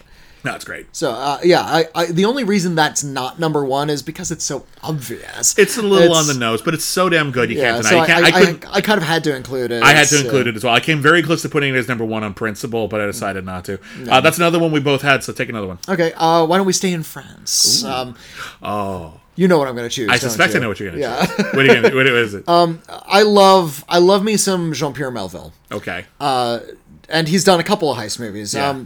It's not Le Cercle Rouge, although Le Cercle Rouge is really excellent. It's really good. It's a little I don't know. It's almost too sprawling for its own good for me. It's a long movie. It's like 2.5 hours. It goes off on all these like separate tangents. Yeah. The characters are a little too steely and cold in that movie. Yeah, that's not my favorite by far. Yeah. But I really love Bob LaFleur. Yeah, I came very close to putting this on. Bob LaFleur is another truly awesome French heist movie about a bunch of like just workaday blue collar type criminals. Well, and workaday blue collar criminals and gamblers. Yeah, and what I appreciate about Bob LaFleur is it kind of has a sense of humor about how romantic it is to be a gambler, and also how pathetic it is to be a gambler. They keep both in their heads at the same time, and it's really important. And it's really the main character, because Bob LaFleur, I remember when I was a kid and I heard about Bob LaFleur, it was one of those movies that got talked about a lot, and I didn't know French very well yet. I eventually took it in high school, and I know a little, but like, I thought Bob LaFleur was like, is he an arsonist? He's flambe. Flambe. I said it has something to do with flambe, which is not nonsensical. Right. It's just wrong. So I thought he was an arsonist. No, Bob the Gambler. That's the idea. He's a gambler. Yeah, he might be a great thief, but he's also a compulsive gambler, and that's going to be a real issue in this film. And that's why he needs the money. And he has joined. And again, I like sort of the ensemble because it is sort of a good mix of kind of unseemly underground types, but also people who understand this business really well. It's about kind of like in David Mamet's Heist, because we didn't mention this when we talked about Heist, but the Sam Rockwell character isn't an expert heist guy. He's actually kind of an amateur. Yeah. And he has to go on a heist with these veterans, and that's going to get them in a little bit of trouble. And I feel that's that way about certain characters in Bob LaFleur. They're not all necessarily on the same level of criminality. Yeah, when Rafifi, everyone's a professional. On this one, no, not everyone is. And that can be a real problem. And they're not necessarily getting along well, but they all have this idea to rob a casino. Yeah. And Bob is there because he needs the money, because he's a compulsive gambler. Mm-hmm. And it kind of goes along a little bit of pace in terms of what we know about heist movies. Yeah. This is a movie from 1956, right around the time of Rafifi. It's just the year after Rafifi. Yeah, they're already playing with it. There's already this idea of how a heist movie works, because it came out, everybody's ripping it off. And again, everyone's also ripping off Asphalt Jungle, so it's in the air. I'm glad Jean-Pierre Melville did it, though, because Jean-Pierre Melville is like a complete expert at this kind of thing. Because what Rafifi does is Rafifi is a film about professionalism, and things go down at the end, and not everyone makes it out happy in that movie, and there's betrayals or whatever like that. But everyone's a professional, everyone's doing their gig. Bob LaFleur is about people who are trying to do that exact same thing, but people with a lot more character flaws that get in the way. There's a lot of people who, we talked about this, like I think of a person smarter than myself and I ask what they do. Problem is, a lot of people still aren't that smart, and they let whatever baggage they've got with them, whatever their compulsions are, whatever their obsessions are, whatever their character flaws are, they let that inform what they do and get in the way of what they should know better. Yeah, is the idea. And a lot of the characters in Bob LaFleur should know better, but they do shit anyway. This culminates in an ending that is so fucking great. It's one of my one of my favorite endings. Like period. The movie is actually like rich and light and kind of humorous, and there's like death, and it's like the stakes are raised in this really kind of tense way. It's not super bitter though. Exactly. Rafifi is very like terse and it's very professional. This one's a little bit comparatively looser, even though there's like some darkness in it as well. It's a little bit more lurid in terms of its story, but Jean-Pierre Melville has a little bit of a wink in this whole movie, and that wink is amplified 1,000-fold by its ending because it's so unexpected and brilliant the way the heist ends up playing out. Yeah. And I can't tell you what it is. No, because you need to see it. No, and it's not like a big twist. Like, oh, it was a ghost the whole time. It's like no, it's just shit doesn't play out the way you think it's going to go. Yeah, it's really great. And that's the sort of the secret to a heist movie. Yeah, you can't have the heist off without a hitch. The structure for a heist movie is you have everybody, you get the experts together. They describe to the audience how the heist is going to go. Here's the whole plan, every intricate thing, so that the audience knows what's supposed to happen. Yeah, and then after it starts happening, at least one thing goes wrong. Something is going to go wrong in a way that you don't expect. You have to see the people who describe this thing to you thinking quickly to cover up for something that has gone wrong. Yeah. That's the way it works. Yeah. Something's going to go wrong. Something goes wrong in the heist in Bob le Flambeur. Of course it does. Something unexpected happens. Something deliciously unexpected happens. It's so good. And it's so good. I love it. Yeah. I love it to pieces. Okay, my next one is I've got two more sexy films. All right. And I'm going to pick, this is a movie that is incredibly Hollywood. Talked a lot about a lot of artsy French films. Talked a lot about some really brutal Bob le Flambeur is not Rififi is. Rififi is definitely an artsy art. French film. Okay. And Jean-Pierre Melville knew how to make a very mannered film, but they're also cracking great watches. They're not my point is this. Anyway. This is a Hollywood heist movie. Yeah. I consider it one of the best Hollywood heist movies in terms of we're going to let a bunch of the sexiest people we can find to do some fun stuff on camera. I am talking about the remake of the Thomas Crown Affair. Again, I'm surprised this isn't your number one because I know you're very fond of this very, movie. very fond of it. I think there are better heist movies, and there's a reason I'm in my top 10. The remake of the Thomas Crown Affair is a delight of a film. It's incredibly well crafted. The cast is impeccable. And it's one of the rare remakes that is not only better than the original. That happens more than you might think, but it's still pretty uncommon. It's not the norm. It's not only better than the original, it fixes something that was really wrong with the original. The original Thomas Crown Affair stars Steve McQueen as a bored, I think he's just a millionaire in that one, and he's a billionaire in the remake. He's a bored millionaire who is looking for thrills. And he decides what he's going to do is he's going to concoct bank robberies, these daredevil bank robberies at gunpoint and everything like that. And Faye Dunaway plays an insurance investigator who is trying to prove that he's responsible for it, which is really an odd thing to think about because he's a millionaire. Why would he do that? He doesn't need the money. So it's a game of cat and mouse.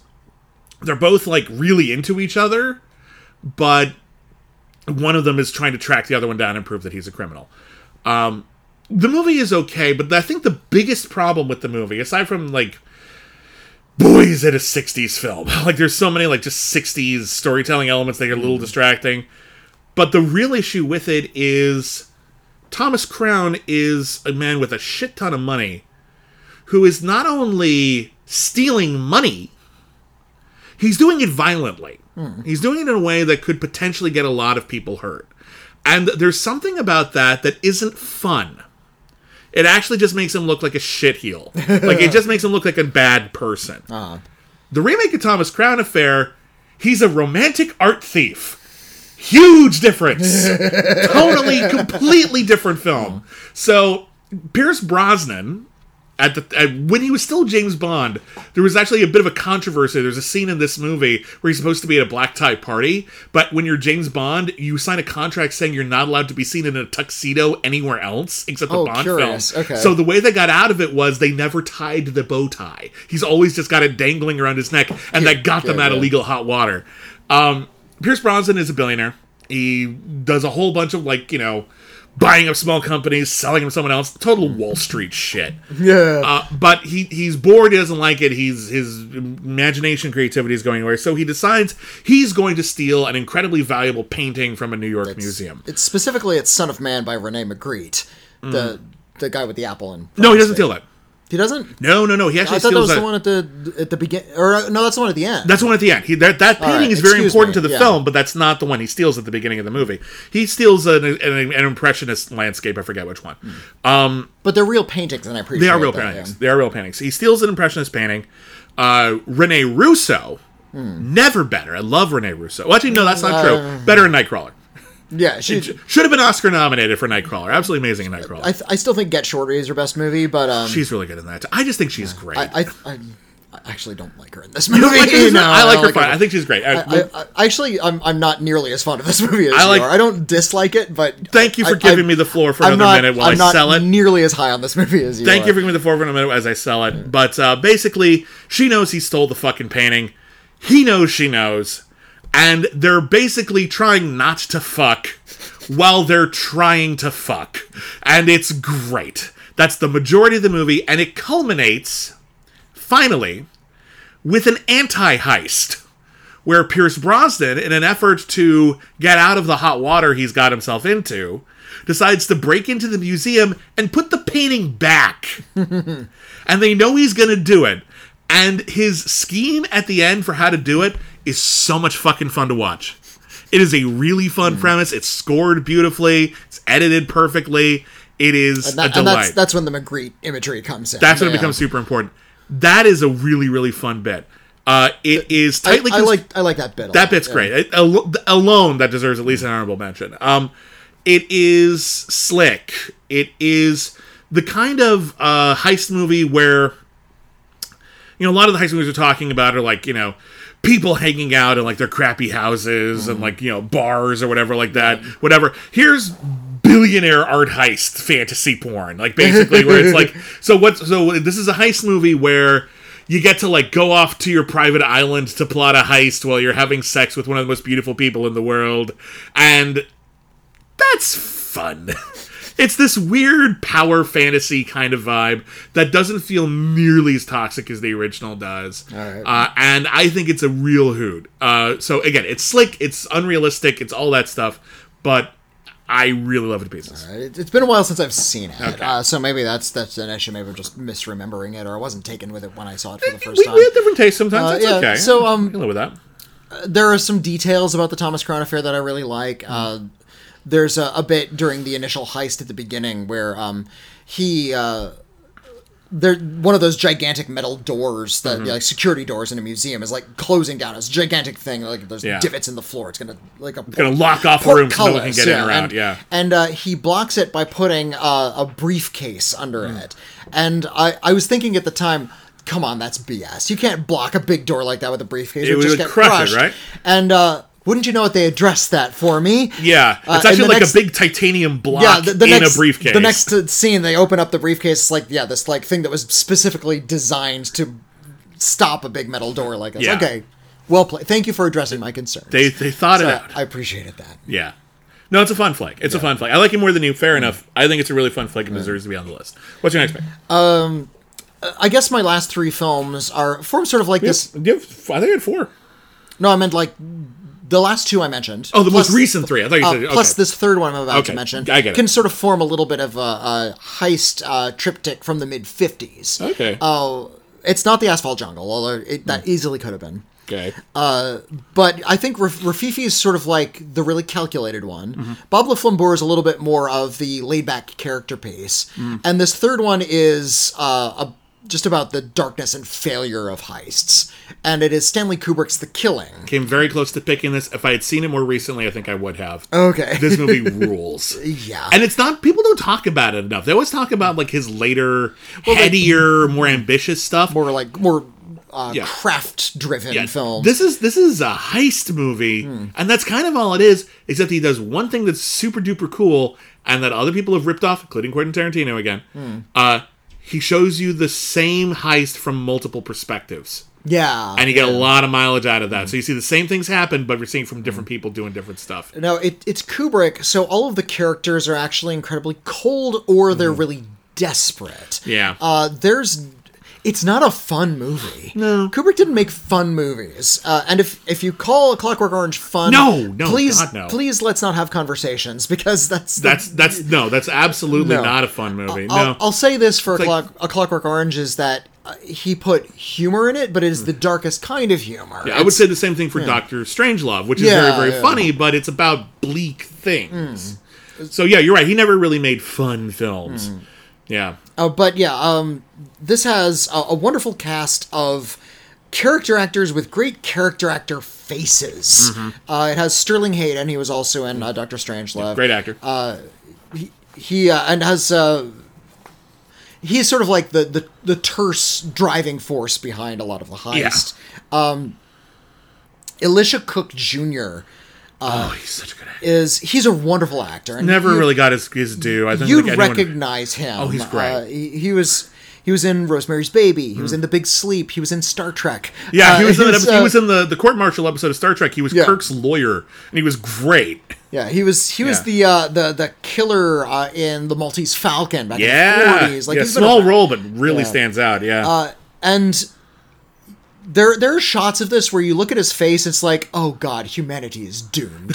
Like, you're just looking at Elisha Cook. Is like, he's such a sad sack. He's so great. And they're all doing the heist for really desperate reasons, like to please the women in their lives, or to get things back, get back on their feet. Nobody's here for noble reasons. Yeah. And they all have to be incredibly cold in order to pull this off. The Killing has it's the earliest film I think I've seen, like, that uses a certain racial slur. There's one of the characters has to be, they're robbing a racetrack. That's the setting of the heist. And so everyone bets money at the racetrack. They got a ton of money. And one of the characters is waiting in a car, and somebody who works at the racetrack is I remember this. Is actually walking over, like, trying to help the guys. Like, hey, can I help you? I work here. Hey, can we have a conversation? Yeah, being very friendly. Actually, yeah, he's actually being very friendly, and is actually being very human. Yeah, it's like, I'm on the job, but actually, can we just, like, chat for a little bit? I'm bored. Yeah. And in order to, and he's a black man. Yeah. And in order to, and the guy sitting in the car is like, no, he's actually in the middle of a heist. Yeah, he can't have this guy here. Yeah. And so he says a racist thing to him. In order to get him to leave. Yeah. It's like, and it works, but holy shit. It just throws a bucket of ice water on the whole movie, it's like, really. Okay, it's like, okay, this isn't exciting anymore. No, it's not fun. This isn't fun anymore. In fact, this whole movie is about how heists aren't fun. No, like, they're complicated, and you can be impressed by the effort that goes into them, but these are not good people. No. This is not the Thomas Crown Affair. We're like, they're fun and sexy. Like, no, these are terrible people doing a bad thing. These are terrible, pathetic people doing a bad thing to get away with something horrible. Yeah. So, of course, nothing turns out well for them. A heist goes very badly. Yeah, it ends... I think karma hits harder in this movie than any other Kubrick film. Yeah. And the way it ends is pretty sad for everyone. Yeah. A lot of people die, and nothing goes well. Yeah.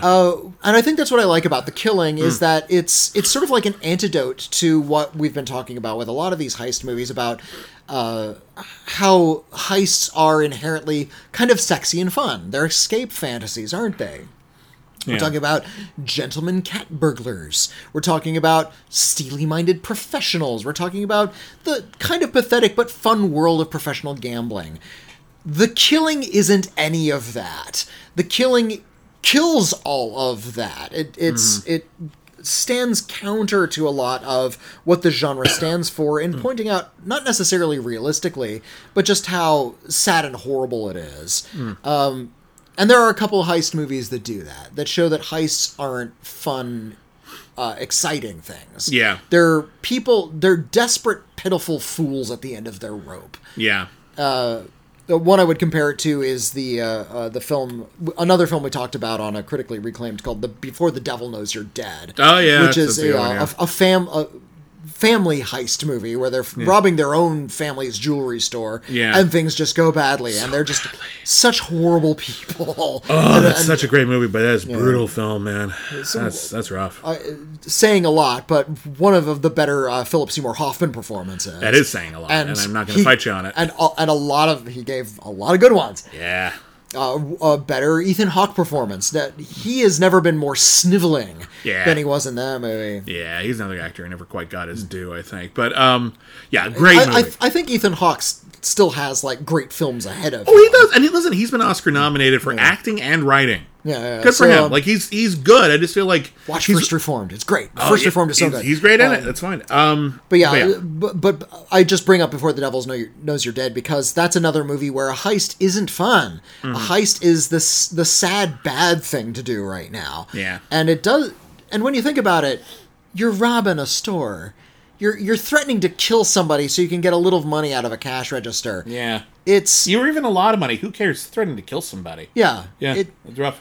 It's a shitty thing to do. Right. And I think that's what Kubrick understood, that there's this kind of reality to the crime of committing a heist that is sad and lonesome. Yeah. And I think that's in every scene of The Killing. Yeah. Even the exciting stuff when the heist is going down, I know they're wearing the masks and holding shotguns on people. It's like exciting in a movie sort of a way, but Kubrick was not trying to make this fun. Yeah. For that, it's really kind of notable. It's also just a great movie, just well put together. All right. Well, for my next pick, I have to make a quick apology because I lied earlier. Oh? When I said The Town was probably like the second best bank robbery movie, I actually meant the third because I forgot about this. I forgot that one of the other films is technically a bank heist movie that I was going to talk about.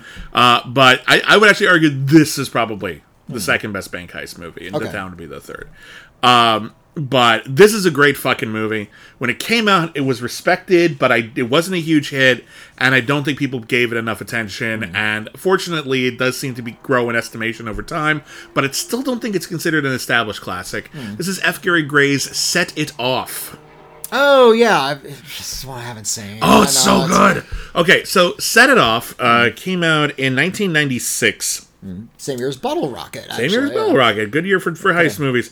And it stars great ensemble. It stars Jada Pinkett, Queen Latifah, Vivica Fox, and Kimberly Elise. And they are all young women who know each other. They live in the same neighborhood. At the beginning of the movie, Vivica Fox is a bank teller.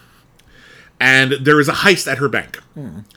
And she recognizes the guy. She doesn't know him well or anything, but she recognizes the guy who pulled the heist. And because of that, she is fired because they think she might have been involved in some way. They can't prove anything. She's just fired. She did everything right. She did everything she was supposed to do, and she's fired. And she's pissed. And she ends up joining Jada Pinkett, Vivica Fox, and Kimberly Elise. They're working as nighttime janitors. What they gradually realize is, A, shit's going real bad for all of them. One of them has a brother who was just killed by the cops. Another one, I think, is losing custody of her kid. They all have not a lot to lose and a ton to gain. And hey, you worked at a bank. So they decide to start robbing banks. And guess what? They're really good at it. And for a moment, everything is great. There's a bunch of really cool heists, and everything is going wonderful, and they're swimming in cash, and then they just can't stop robbing banks. They can't help themselves. They fall into some really bad patterns. They're doing the wrong shit for the wrong reasons, and it all goes really horribly bad at the end in one of those bank heists where it's just oh, what the fuck else can go wrong, and is anyone going to make it out alive? Amazing ensemble cast. It's a heist film that is dominated by women, which is a rarity in the genre, which is frustrating. That's why Ocean's 8 was such a big deal when it came out. And that's a fun movie. It didn't make my list or nothing, but I like that movie. That's a fun, frothy flick. It's delightful. It's delightful. Everyone's great. Anne Hathaway should have been nominated for an Oscar for that movie. She's that good in that film. She's so fucking good in that film. I like that film a lot. I actually like that film better than some of the other Ocean Was that movies. even up for... It should have been up for Best Costumes as well. I don't think so, no. That's a crime. No, there was some good stuff in that movie. It got overlooked, but really hard. Kate Blanchett is very good. Her suits do more acting than she does. You're right. Her costumes are fucking amazing in that film. Kate Blanchett is gorgeous. Oh no, I have to dress Kate Blanchett. I'm sure costume designers are aghast at the thought of that. It's a film that got kind of just overlooked because it was seen as, oh, so you did the one with the women in it. I'm yeah, and it's great. Shut up. It's fun. I'm sorry. Was Ocean's 12 that good? No, it was not. No. I actually never saw Ocean's 13, so I can't speak to that one. But Ocean's 12 sucked. I'm sorry. Ocean's 12 is bad. There's a fun bit in it with Julia Roberts. I'll give you that. That's a fun bit. That movie is a mess. I like Ocean's 8 quite a bit. But anyway, this is, again, it's driven by women, incredibly well written. The cast is fantastic. Queen Latifah, I don't think has ever been better. And Queen Latifah was actually a very good actor. That's actually saying Oscar nominated. Really good actor. I actually like her best in this movie. I think F. Gary Gray does a great job of balancing sort of the real world sort of basis for the action while still letting it be an action movie that feels like an action movie. Yeah, if you've never seen Set It Off, make the time. It's really fucking great. It's got everything you want from a heist movie. If you love shit like, The Town or Heat or whatever like that, I think you're really going to love Set It Off. And, yeah, don't miss it. It's great. Okay. What's your next pick? You're gonna hate me for this. What did you do? What did you do? This is a film. My next film. Because my next film's a short. That's not so bad. It's not a feature. You've done shorts before. It was directed by Edwin S. Porter. And it's came out in 1903. Oh my god! You know what? I don't hate you for this. This is great. I wish I thought of it. Yeah, it's called The Great Train Robbery. Yeah. It's one of the most famous movies of all time. It was put out by the Edison Company. It's rare that we include films that are over a century old, but here we are. This is a film that laid sort of the template for a lot of genres that came after. Westerns. Kind of established that Westerns could be a lucrative genre of film. Crime films. Action films. Crime films. This film has a reputation for being the first film to have a gun fired directly at the camera. That's not true, but may as well. It's most famous for it. There's a famous shot of a cowboy with a big mustache and the hat firing a gun directly at the camera. It's actually not connected to the plot at all. It's just kind of like a gimmick shot. Yeah. In fact, certain versions of the film would put that shot first to get your attention or last to get you right at the end. It's kind of like you're kind of allowed to watch it either way. The film is only 13 minutes long, so it's mostly just the heist. It's about these four bandits who are breaking onto a train, and they go to the telegraph office, they get onto the train, they blow a box of valuables open, they try to make it out, and then a posse gets them. That's the plot of the movie. Yeah. But it's all very impressively filmed. It is filmed on a moving train. It's still exciting to watch today. Like, it really works cool. And it's because they're really doing it. Like, they have to really do it, stunts, and and it's one of the it's when you watch like Buster Keaton movies, you wonder like, oh god, that was really dangerous, wasn't it? Yeah, it was really dangerous. Buster Keaton put his life in danger when he was making The General, and I feel like that, and that's another train movie. Yeah, the General wasn't made until the 1920s, but it's clearly still following the influence of The Great Train Robbery. That train movies was now a thing. Yeah. So just trains became exciting things to film. And we started to associate train robberies with Westerns. We began to associate train robberies with cinema. Yeah. What cinema could do. I mean, this is early enough in the medium where they're still sort of figuring out what you can do with the medium. And I feel like when it comes to genre studies, this is sort of a flashpoint for a lot. I was talking about how Rafifi or The Asphalt Jungle, that's the modern idea of what a heist movie is. Yeah. That we could make movies about crime, especially Old West crime was a big influenced directly by The Great Train Robbery. It's, yeah. That's all. Just it's so short that there's not a lot I can say about it, and it's so utilitarian in terms of what we think of what goes into a film. Yeah. But somebody had to do it for the first time. That's true. Somebody had to figure out that those are things that look good on film or that should be seen in motion pictures. Yeah, this is a film that I think it's a must-see, and it's because it's so short, you don't have a lot of excuses. Yeah, I hate the word just because of sort of like the sexist connotations, but seminal comes to mind. But I don't know like what word I can use to replace. I think foundational. Foundational. I think foundational is what I would use. It's a lodestone. Yeah. I feel as though this is a must-see film if you're interested in cinema because, again, you'll just see where all the pieces come together. It's tricky the further back you get in film history to accredit too much to one film or another because so much of the early years of cinema, I'm talking about the first 4 decades, are lost. Yeah. Completely lost, by the way. Probably will never be found. Tons of feature films, tons of shorts. you want to say that, like, oh, this is the first movie to do that because it's the only film in existence that we know that did. For all we know, it was the 50th. Yeah. Like, we don't know, unfortunately. I will say that because this is one of the surviving ones, we can see a through line forms. There's like, we at least have one point on a line segment. Sure. And I'm not trying to take anything away from the Great Train Robbery. I'm just speaking generally. When you're watching, the further back you go, especially when you get to like the 1890s and the 1900s and the 1910s, it's dangerous to give too much credit to one thing. But this is definitely one of the first films to not only, do the heist, do all that kind of stuff, but it's actually one of the first longer form films that was actually telling a story that could take place over an extended period. And 13 minutes might not seem like a long time, but like it has like acts and different portions within it, which, we were still figuring out how to keep the audience's attention over a longer period of time than putting your eyes in a machine at the boardwalk and watching a Cineopticon, just sort of roll. I love it when people say, like, yes, I want to see movies the way they were intended to be seen. Really? The size of a business card on a flip book? Because that's how they were like originally intended. In a Nickelodeon? Yeah, that's what you're thinking of. So, yeah, good thing. I'll watch Tenet at my local Nickelodeon. That's what I'll do. And you go back to a lot of the films from, like, the early 1900s or the 1890s, and there's an additional thrill because they're still figuring out a lot of the technicals. They're actually just thrilled by the medium itself. They're experimenting. They're trying to figure out what works. The experiments give it that much more excitement. Yeah. Does it feel like a modern film? Well, no. It's over 100 years old. It feels like a movie that's over 100 years old. But I think, that doesn't make it any less thrilling. Yeah. And in fact, it makes it a little bit more exciting because they're still sort of figuring stuff out. Yeah, you look up Edwin Porter, who directed it.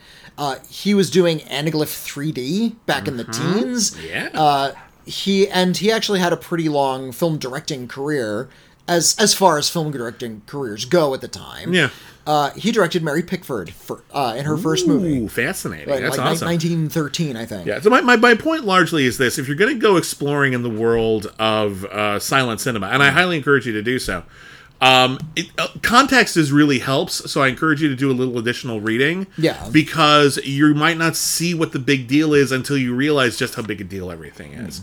And the perspective with which you should see them in order to fully appreciate what was happening at the time. Yeah. Is, we can see that just now, like looking back, like, oh, so Star Wars was a pretty interesting production back in the late 70s. And indeed it was. Now go back another 80 years and just see how different things were back then. And you'll really appreciate what Méliès was doing or whoever. And so, yeah, awesome stuff. I'm so glad you thought of it. I'm embarrassed that I did not. I might have put it at my number one on principle. Okay. It certainly deserves to be right at the number one. Yeah. And my number one is actually, well, we'll get to it. But anyway, I'm down to my top three. This is my last sexy film. However, it's a very sexy film. It's a very funny film. It is a very clever film. It is a wildly entertaining film. It is a film that I think straddles multiple genres simultaneously. And it is a film that I think is pretty much the epitome of 60s cool. This is the original Italian Job. I figured. I'm another one I'm surprised isn't the number one. You like it too. I haven't seen it. We watched it. Did we? The 60s? Didn't we do it as critically reclaimed? No, I don't think we did it. I could have sworn we did. I don't think I've seen the originals. That's the Self-Preservation Society and the little mini cars at the end. I've seen the remake. I saw the F. Gary Gray version of the Italian Job. We did this as a. Okay, well, in any case, I'm really shocked. Actually, one of us is remembering things really badly right now. It's probably me.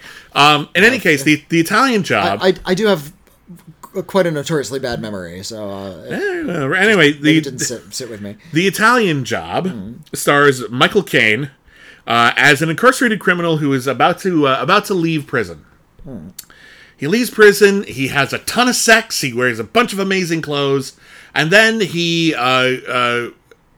picks up an idea from a guy who recently died for the ultimate heist. And there's going to be an incredibly complicated heist that needs to take place in Italy, as you can imagine.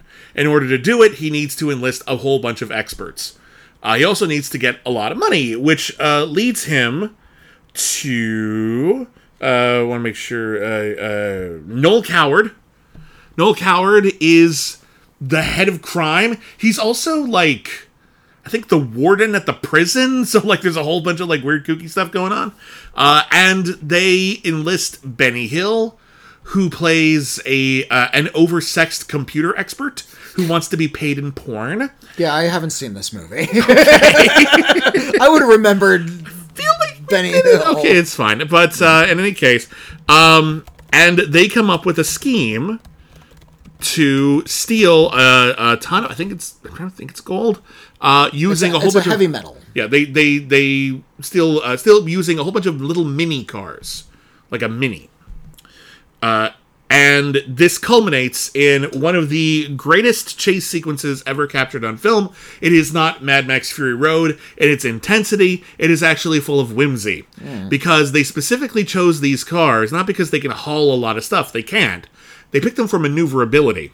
So the final act of this movie is mostly these adorable, like, Herbie Fully Loaded type cars. Little minis. Little Cooper Driving minis. all over Italy. Like, they're driving on rooftops. They're driving, like, they interrupt a giant wedding by, like, driving down the stairs, like, in front of the bride and the groom, like, one after another, crisscrossing.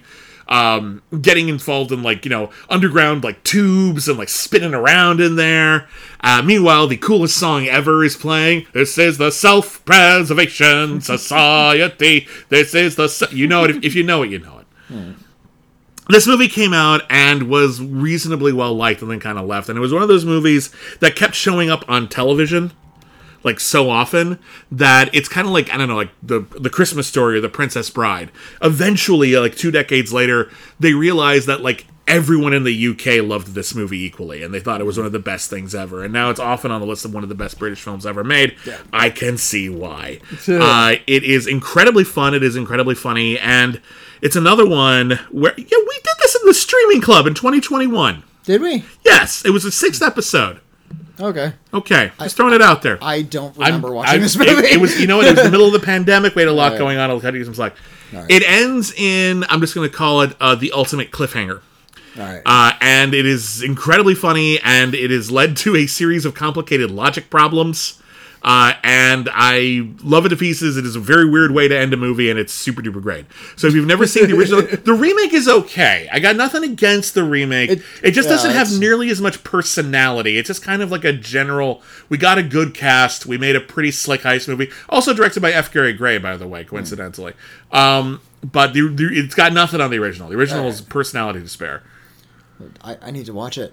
Yeah, I think you need to watch it again, dude. Again. I guess. I don't know if I was really tired when I watched it. You must have been. We had a conversation about it. Drained out of my brain. In any case, maybe you should listen to our podcast sometime. Yeah, I'll listen to myself and see what I thought. Weird. All right, happens to everybody. All right, well, we each have 2 left. Okay. What do you got? What do you got for me? My number. I guess it's not my number 2, but second to last. The second to last film. This is one of my favorite movies. We talk about it incessantly. Is it Sneakers? It's Sneakers. Yeah, it's my number 2 as well. Okay.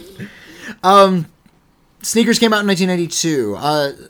Sneakers came out at a very, very particular time in American history. A big part of this movie is the power vacuum that was caused by the fall of the Soviet Union, and how a lot of computer technology was evolving to just the point where a lot of the Cold War was being continued in this cyber fashion, even though the Soviet Union had fallen. It was about not trusting the NSA, all of the politics. Mm-hmm.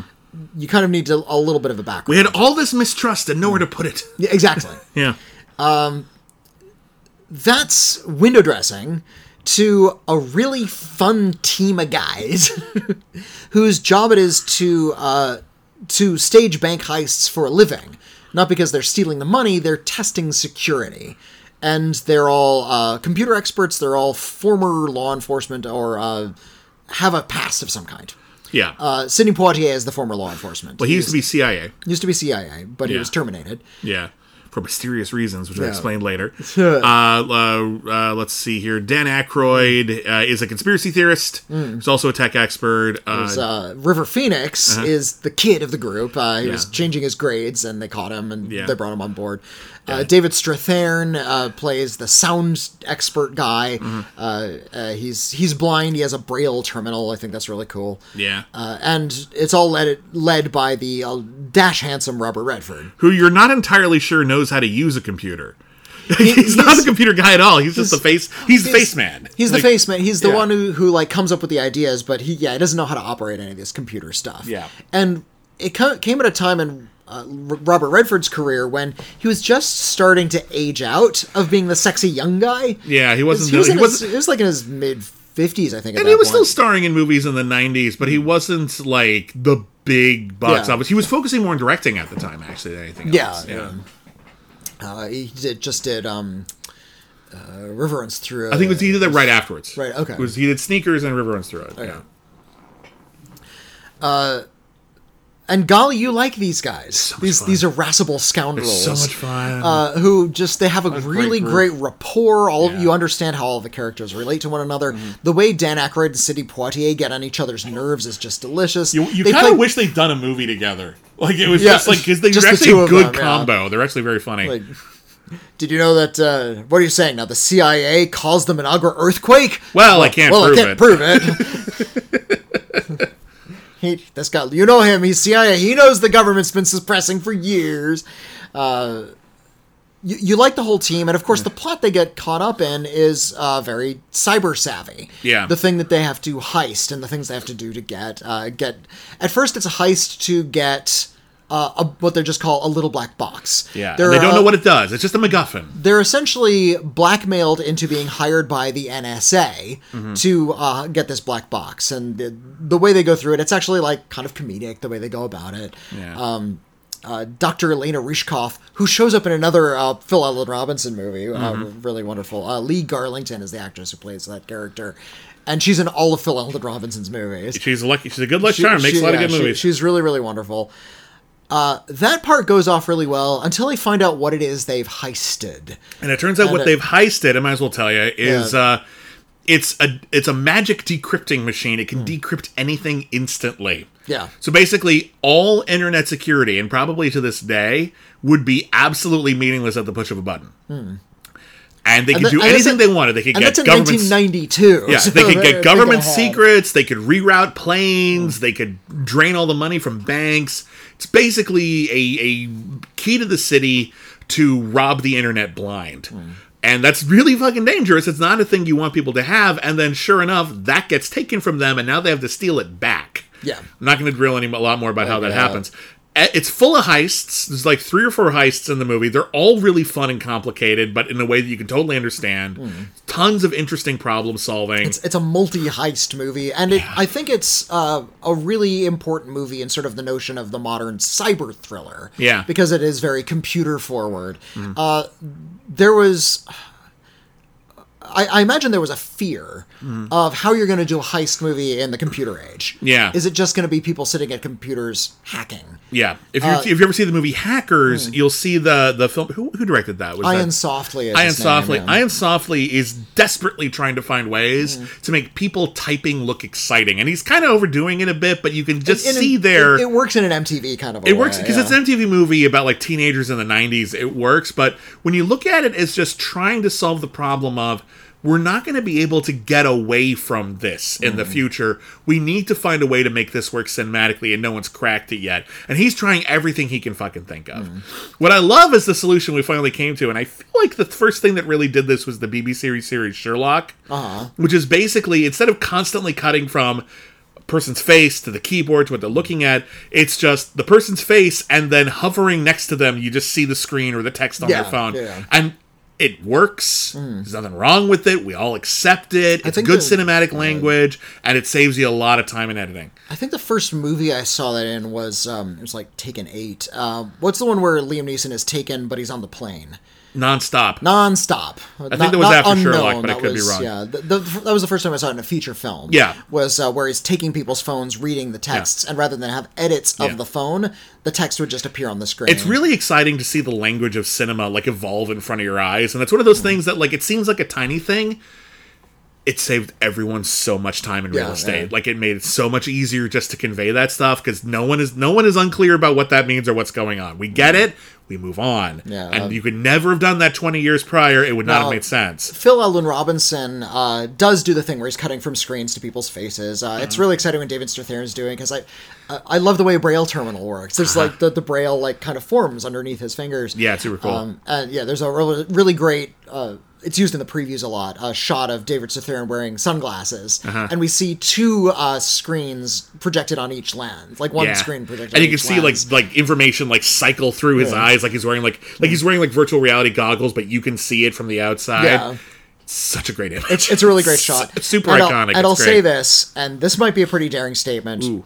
James Horner's best score. It's so fucking good. I love James Horner. And James Horner is doing a hell of a lot of heavy lifting in that movie. James Horner is one of the great composers, certainly of our generation, and yet if you hear and some of his scores are super duper iconic. Aliens in particular has been used in more trailers than any other movie I can think of.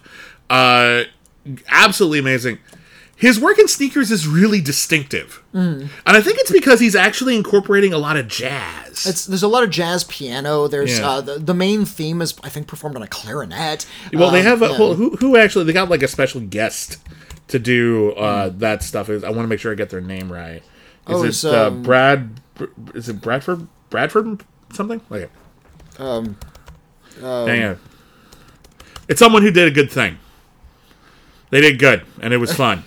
I'm looking it up. You keep talking while I do that. All right, Vamp a little, for God's sake. That's all I ask. It wasn't Quincy Jones, was it? No, it wasn't Quincy Jones. I would have remembered Quincy Jones. No, it was Wynton Marsalis. Wynton Marsalis. I want to say Bradford Marsalis. I'm like, who the hell is Bradford Marsalis? Yeah, it's Wynton Marsalis. Okay. Yeah, he did the trumpet work. Yeah.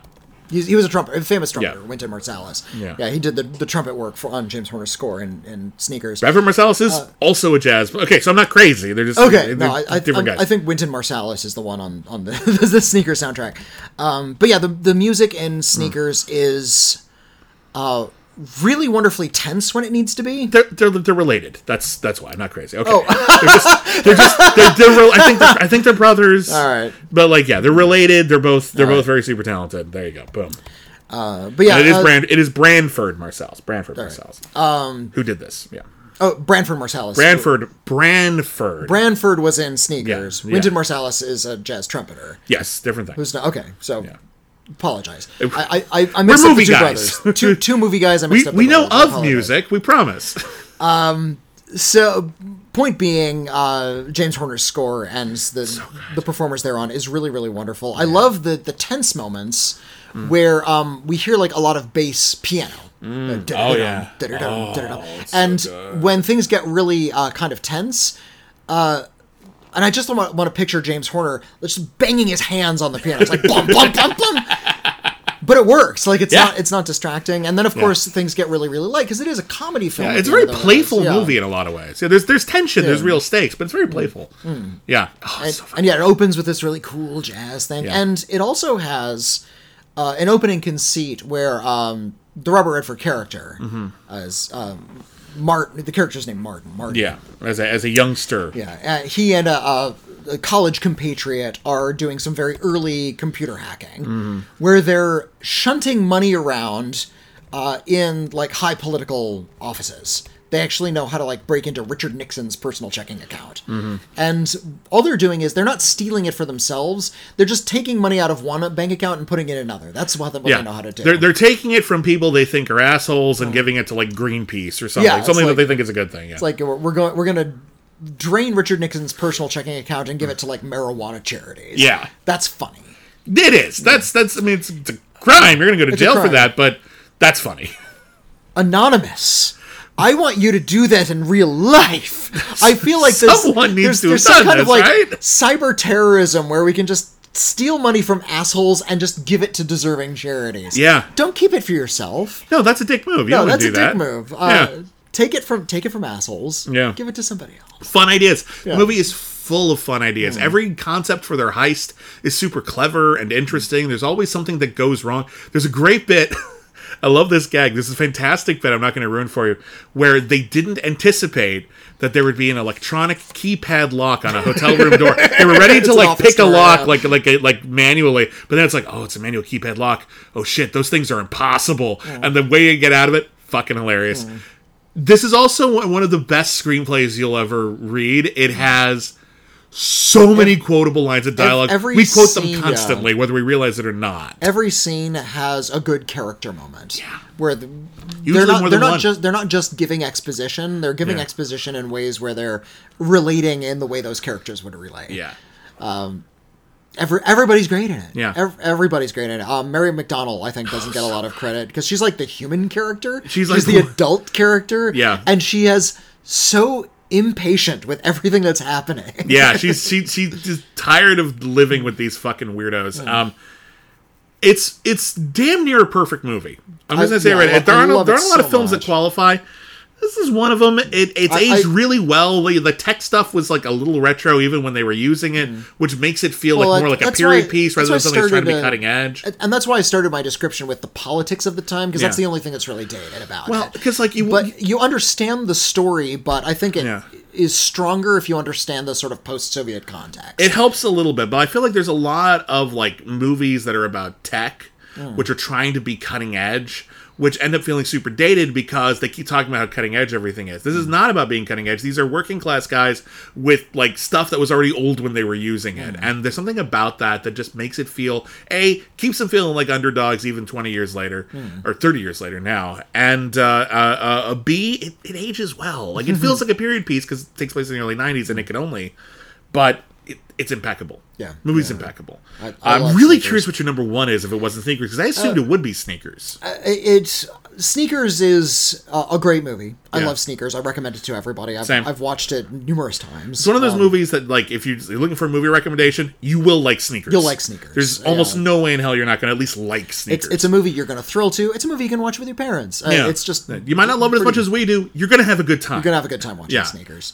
My number one is actually kind of a boring choice. Little familiar, well worn. A little familiar, but I'm naming this one very specifically because I think it has done that.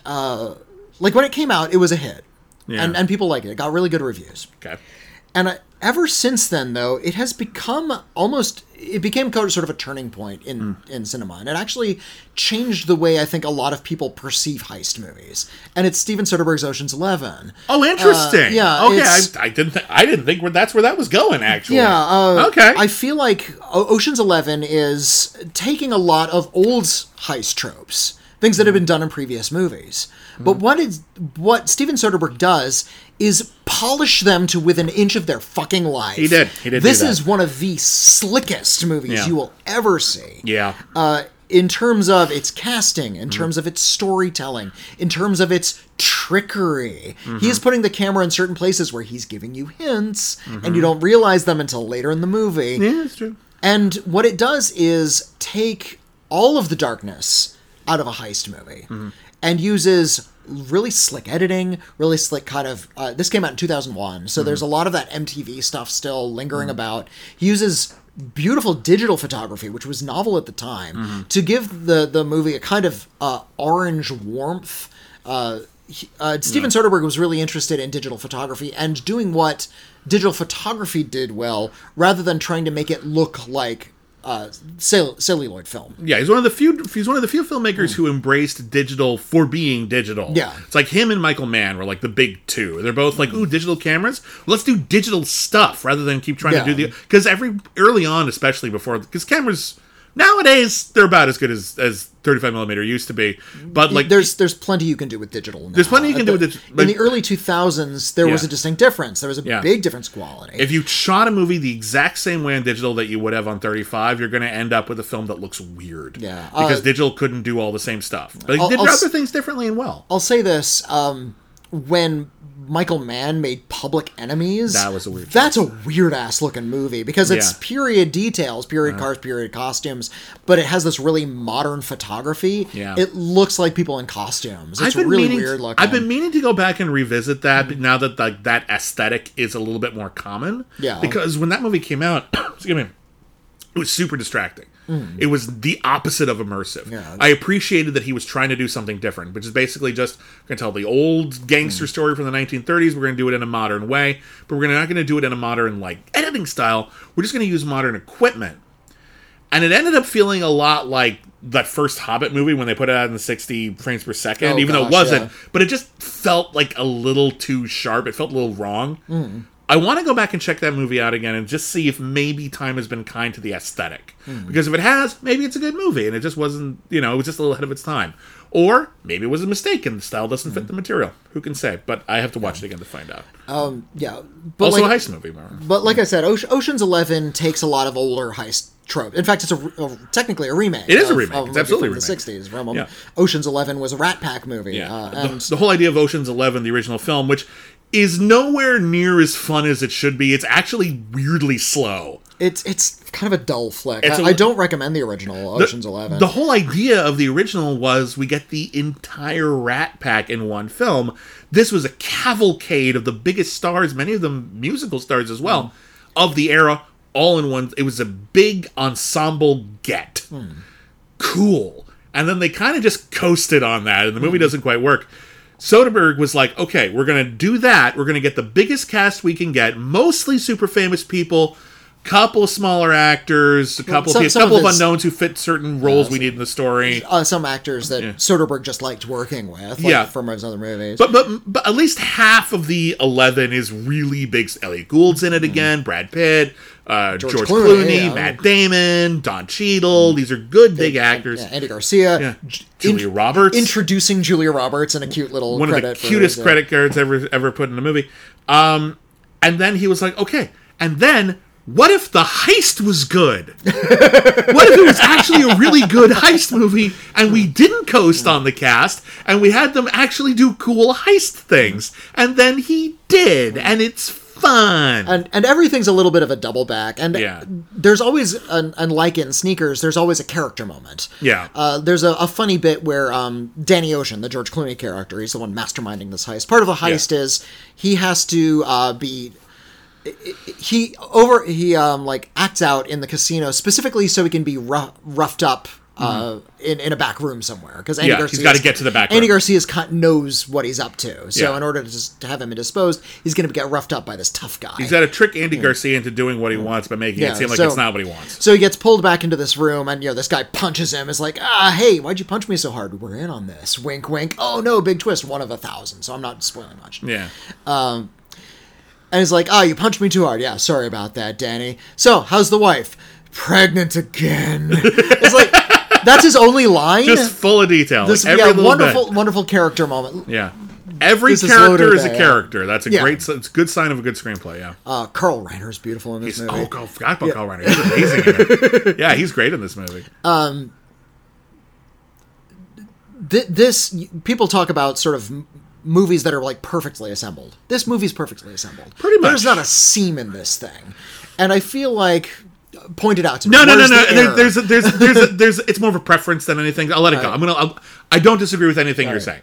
I'll let you finish, and I'll tell you why it's not on my list. Maybe the one upsetting thing is everything goes maybe a little too well. That's my only critique. It's not a serious critique. Oh. It's not a big deal, actually. It's not a big deal. It's kind of just a movie in which cool people do cool things, and then it's cool. I feel like, but it's impeccable at that. It's impeccable at it. It's just so perfectly made. But the reason this is my number one, best heist movie, is because it did kind of, in many vital ways, hit the reset button on the whole genre.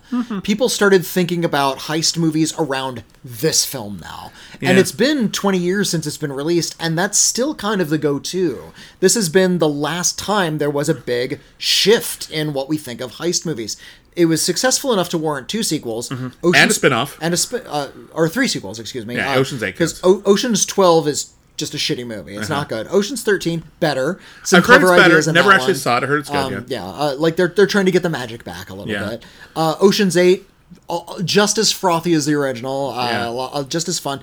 Not quite as tight as the original. No, that's fair to say, yeah. But it's a fun film, and you should not disregard it. Wonderful cast, completely delightful. The scene at the end where all of of Ocean's 8, where all of the characters get to just sort of exit the venue they just robbed, and they're all just dressed beautifully. Yeah, oh, it's so good. Yeah, they're just sort of walking down a staircase. You're right.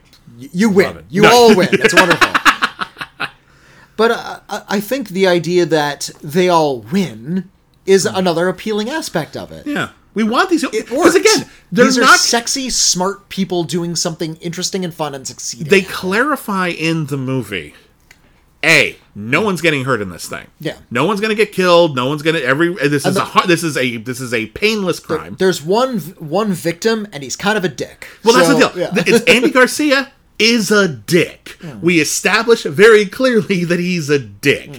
Maybe not the most evil dick there's ever been in cinema, but he's a dick, and he can afford it. Yeah. So that's the deal. You're getting revenge on someone who like pissed off Bugs Bunny. So Bugs Bunny's allowed to fuck with him. That's basically it. There's a beautiful moment where, and I love the way Soderbergh sort of stages the shot, because the conceit is Andy Garcia is now dating the Julia Roberts character. He's dating Danny Ocean's ex-wife or girlfriend. Danny Elfman's ex-wife, and Danny Ocean was in prison, so they broke up. They're kind of on the outs, and he's trying to get back in her good graces, and also stick it to Andy Garcia. And Andy Garcia, he's not a dummy. He has Danny Ocean's number from the start. Oh yeah. And there's a great moment where he's at dinner with Julia Roberts, and Julia Roberts is also trying to stick it to Danny Ocean. She wants him out of his life. Yeah, she knows what he's doing. So they kind of, in a very exaggerated, underhanded but exaggerated sort of way, Andy Garcia and Julia Roberts are sort of sitting at a dinner table together, and they're looking at each other. And George Clooney has come over, he's sort of announced his intentions, there's some animosity. And there's this wonderful shot where Danny Ocean is standing in the back, Andy Garcia's in the foreground. He's like, well, thanks for talking to me. And he's just looking right at Julia Roberts and just says, Andy Garcia, Danny, never have two names said fuck you more than in that scene. It's such a gorgeous little bit of acting. That really stands out in my mind. You have done something that I think is one of the great things a critic can do. You made me want to rewatch that movie right now.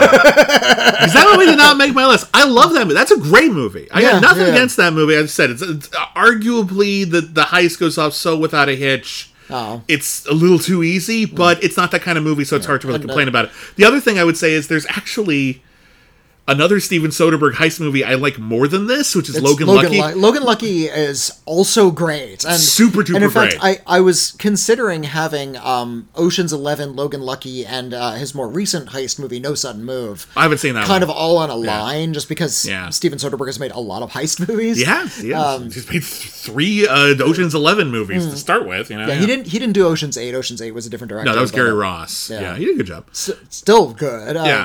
I like that better than the previous 2 movies in the sequel. But in any case, Soderbergh directed the shit out of it. We had a conversation not that long ago where we were talking about the reticence we have sometimes to canonize newer films.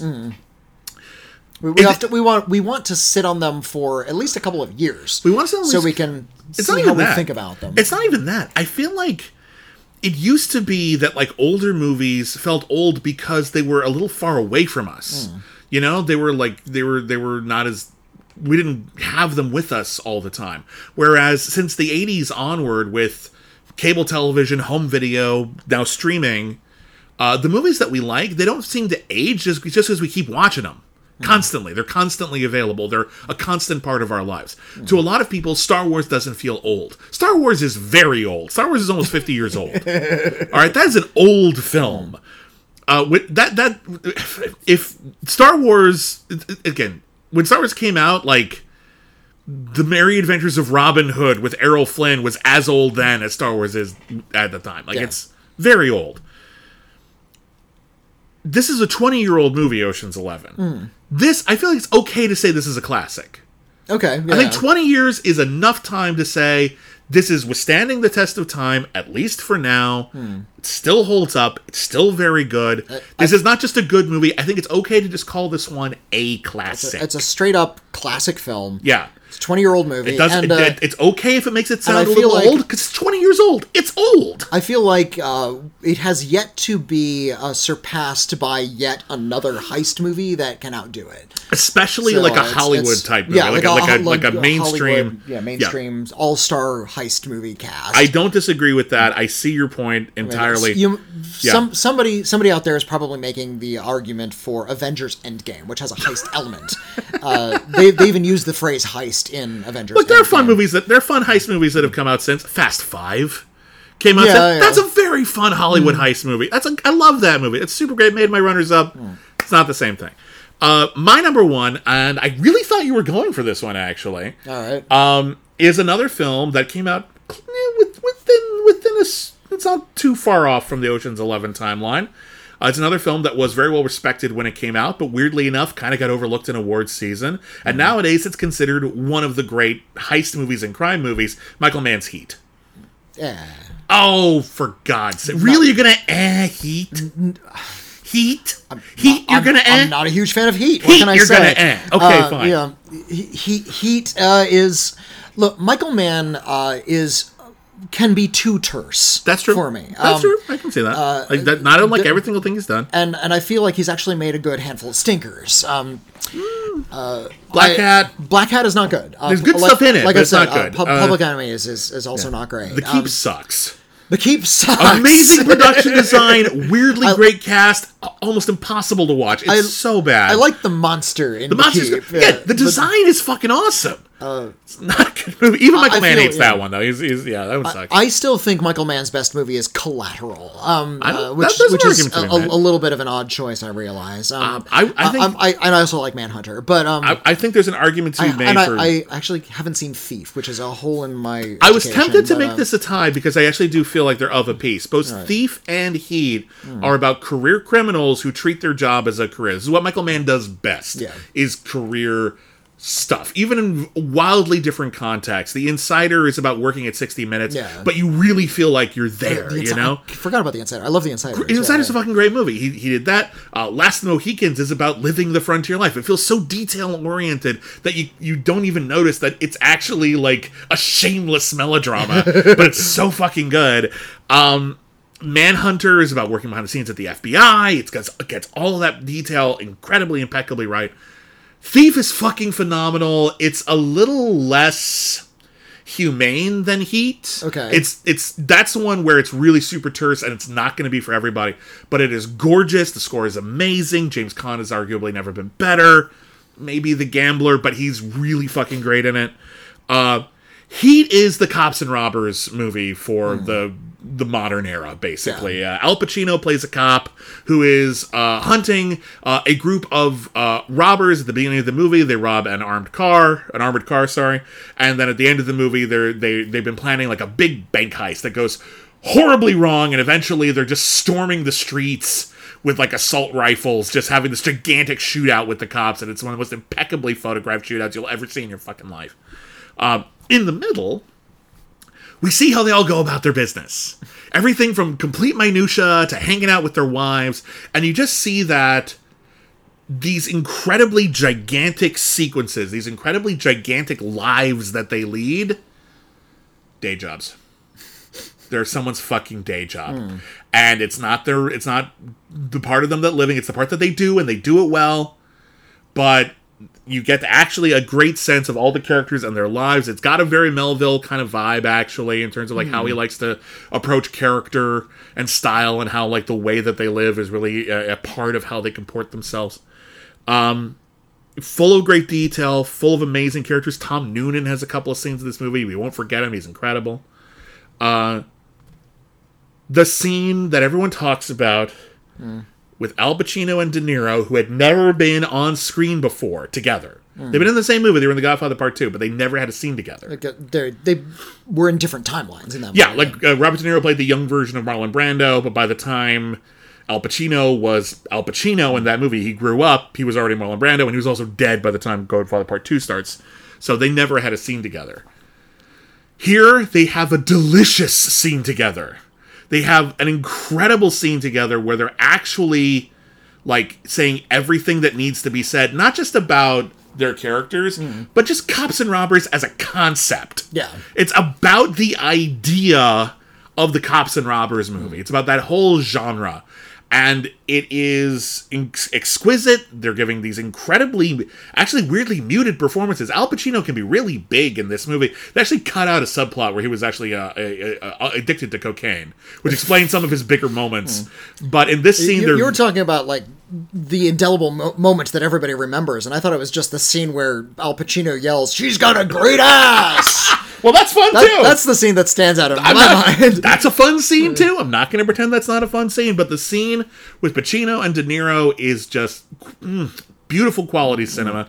Michael Mann knows how important that scene is, and he makes sure that they're pretty much always in the frame together, even if it's an over-the-shoulder thing. So you milk every moment of Pacino and De Niro finally together. The scene has got to be worth it. The scene has to be a great scene for those two to share together. Otherwise, it's bullshit. I saw a movie this last year. It was one of those movies that was shot over Zoom during the pandemic. Okay. And it was to the best of my knowledge, Is it the one with Anthony Hopkins? No. It's not Zero Contact. Hold on, I'll look it up because it's all right. Like it's well intentioned, but it's not very good. It's Family Squares.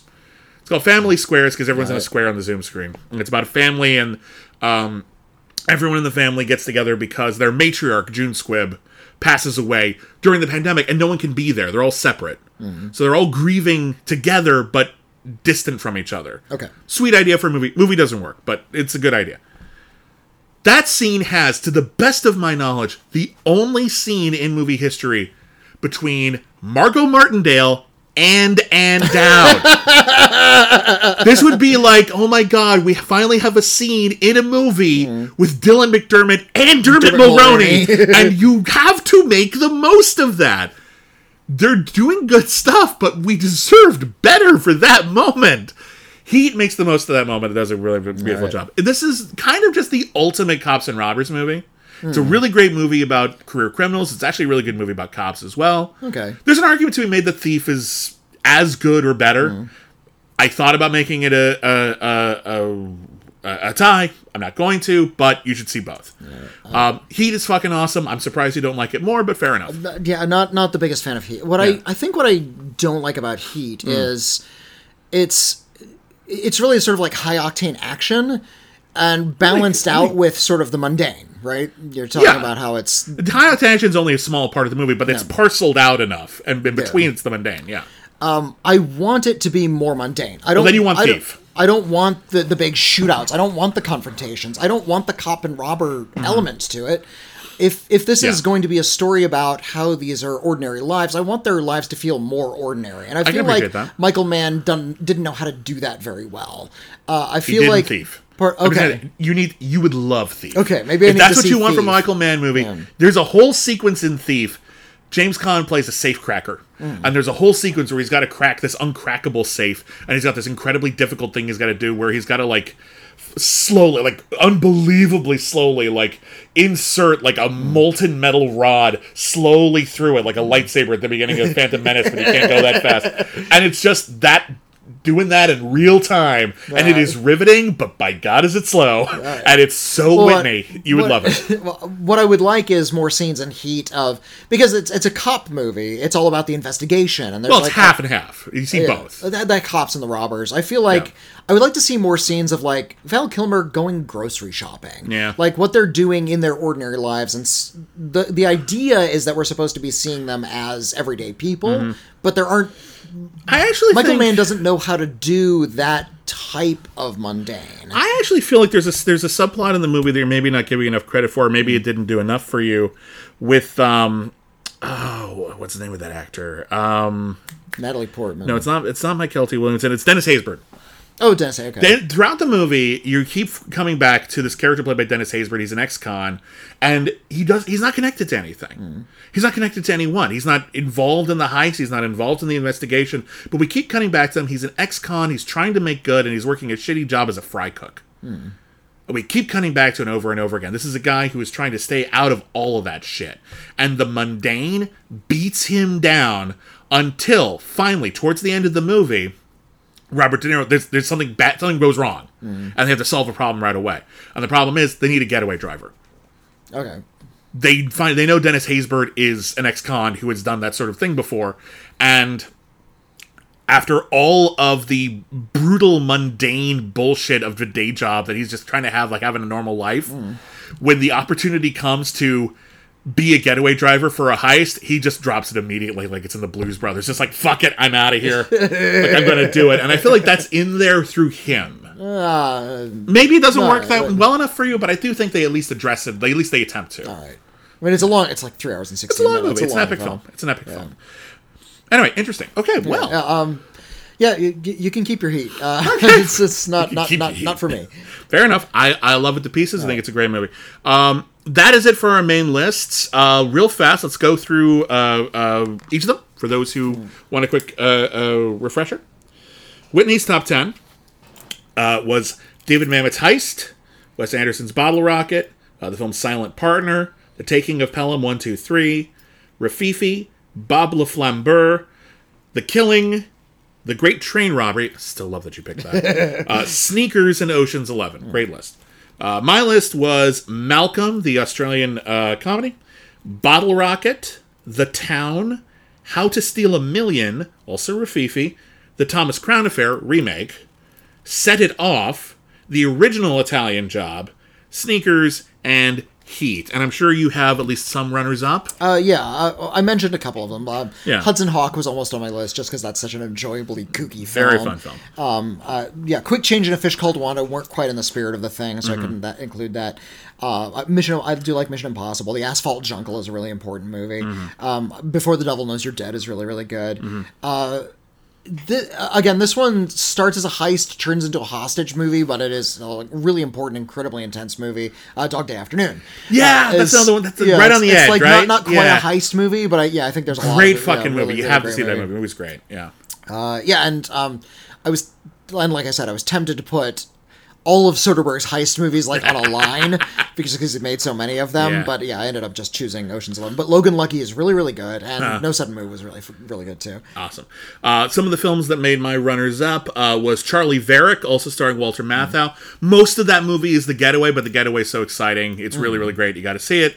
I also had David Mamet's Heist on my runners-up. I had Quick Change on my runners-up. I had Fantastic Mr. Fox, Bob Le Flambeur. Fast Five is fun, damn it. It's stupid, but it's really fun, and I like that movie a lot. I like Fast Five a lot, too. Let's see here.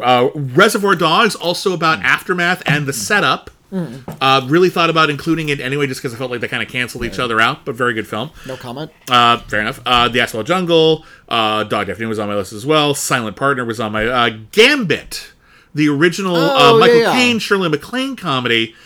There are elements of that film that have aged very poorly, but the central conceit, the storytelling construction of it, is so unusual and clever that I think it's worth watching, even though elements of it definitely don't work. But I'll just say that right there. The Killing was on my list as well. A couple other random ones. Also more of a hostage film, JCVD. It takes place during a heist. It's a bank heist, and then they take hostages, and one of the hostages happens to be Jean-Claude Van Damme playing himself. He doesn't do any Die Hard shit. It's just, what if Jean-Claude Van Damme was in a hostage situation? And it's actually quite clever and good. The original The Lady Killers, not the remake. The remake is terrible. The original Lady Killers, awesome heist movie. Same thing. Let's see what I got here. Barry Levinson's Bandits is underrated. I missed that one. I find that's another really, really good sexy movie. Let's see here. Danger Diabolic I didn't put on only because I talk about it a lot and it's been on other lists. But as a film about a supervillain who does lots of cool heists. I should put that on my runners-up too. I think there's something to be said for Inception as a fun heist movie. All right, yeah. It's definitely a neat flick. In the same vein as the original Lady Killers, the Lavender Hill Mob doesn't get talked about enough. Very, very fun film. Logan Lucky was on there as well. A film that is another one that's like... There's really nothing super duper remarkable about it, but it's just slick and efficient and everything about it works. The Jason Statham film, The Bank Job. That was a pretty good one, too. Even the name is generic, but it's very well constructed. Definitely deserves a mention. And then my last one I'm going to mention as a runner-up is a film that I really wanted to put on the list, but I just couldn't justify because there are other better films. It's a film called Running Time. which is a film that takes place in real time. Bruce Campbell plays a thief who gets out of jail, walks out of jail, jumps in a van. The van immediately drives to a heist. They do the heist goes wrong, and he goes on the run. Takes place over the course of 90 minutes in real time in the movie. Super clever, lots of great energy, a little lo-fi. You know, there are other better made movies out there, but if you think you've seen every heist movie, that's worth checking out. It's a cool flick. Anyway, that is the Iron List. Thank you so much for picking it. That's a fun one.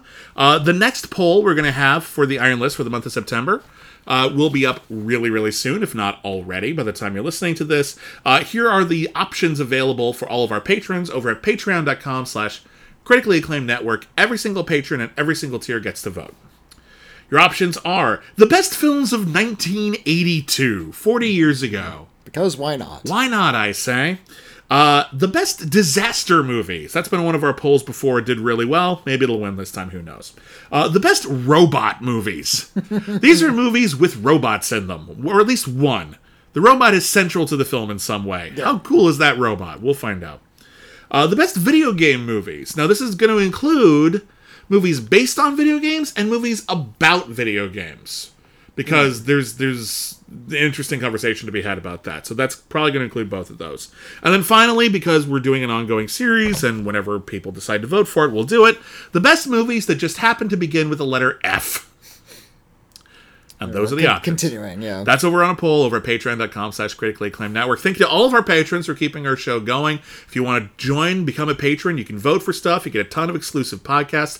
You also get to listen to our shows without ads. You may have noticed that we've got ads in the middle of the shows once in a while now. We do that now. It's a thing that was suggested that we should do. It's not our favorite thing to do, but you know, we're doing what we can here. If you want to listen to our podcast without any ads whatsoever, even $1 a month, you can go to Patreon. You can listen to them all there. Yeah. So boom, enjoy. Bada bing, bada boom, and fish. And yeah, if you want to talk about anything, did we miss a film that you wanted us to mention? Do you disagree with something? Did you want to talk about anything we discussed in this episode? We'd love to hear your list of your favorite heist movies. Our email address is letters@criticallyacclaimed.net. We might reach your email in an upcoming episode of We've Got Mail. Whitney, what is our P.O. Box? Yeah, send us an actual physical letter to the Critically Acclaimed Network, P.O. Box 641565, Los Angeles, California, 90064. If you miss our soap store, Salt Cat Soap, it is back. It is now a Soap of the Month club. It has its own Patreon page, patreon.com/saltcatsoap, all one word. You can sign up. You can get 1 soap a month, 2 soap a month. It is currently only U.S. residents. We apologize for that inconvenience, but right now just the shipping costs make it unreasonable, and we don't want to pass that cost down to you. But thank you everybody who signed up already. We just got it started. We hope to see more of you there. Thank you to everybody who's tried our soaps in the past. And of course, we're on Twitter @CriticAcclaim. I am @William Bibbiani. I'm @Whitney Seibold. And that's the list.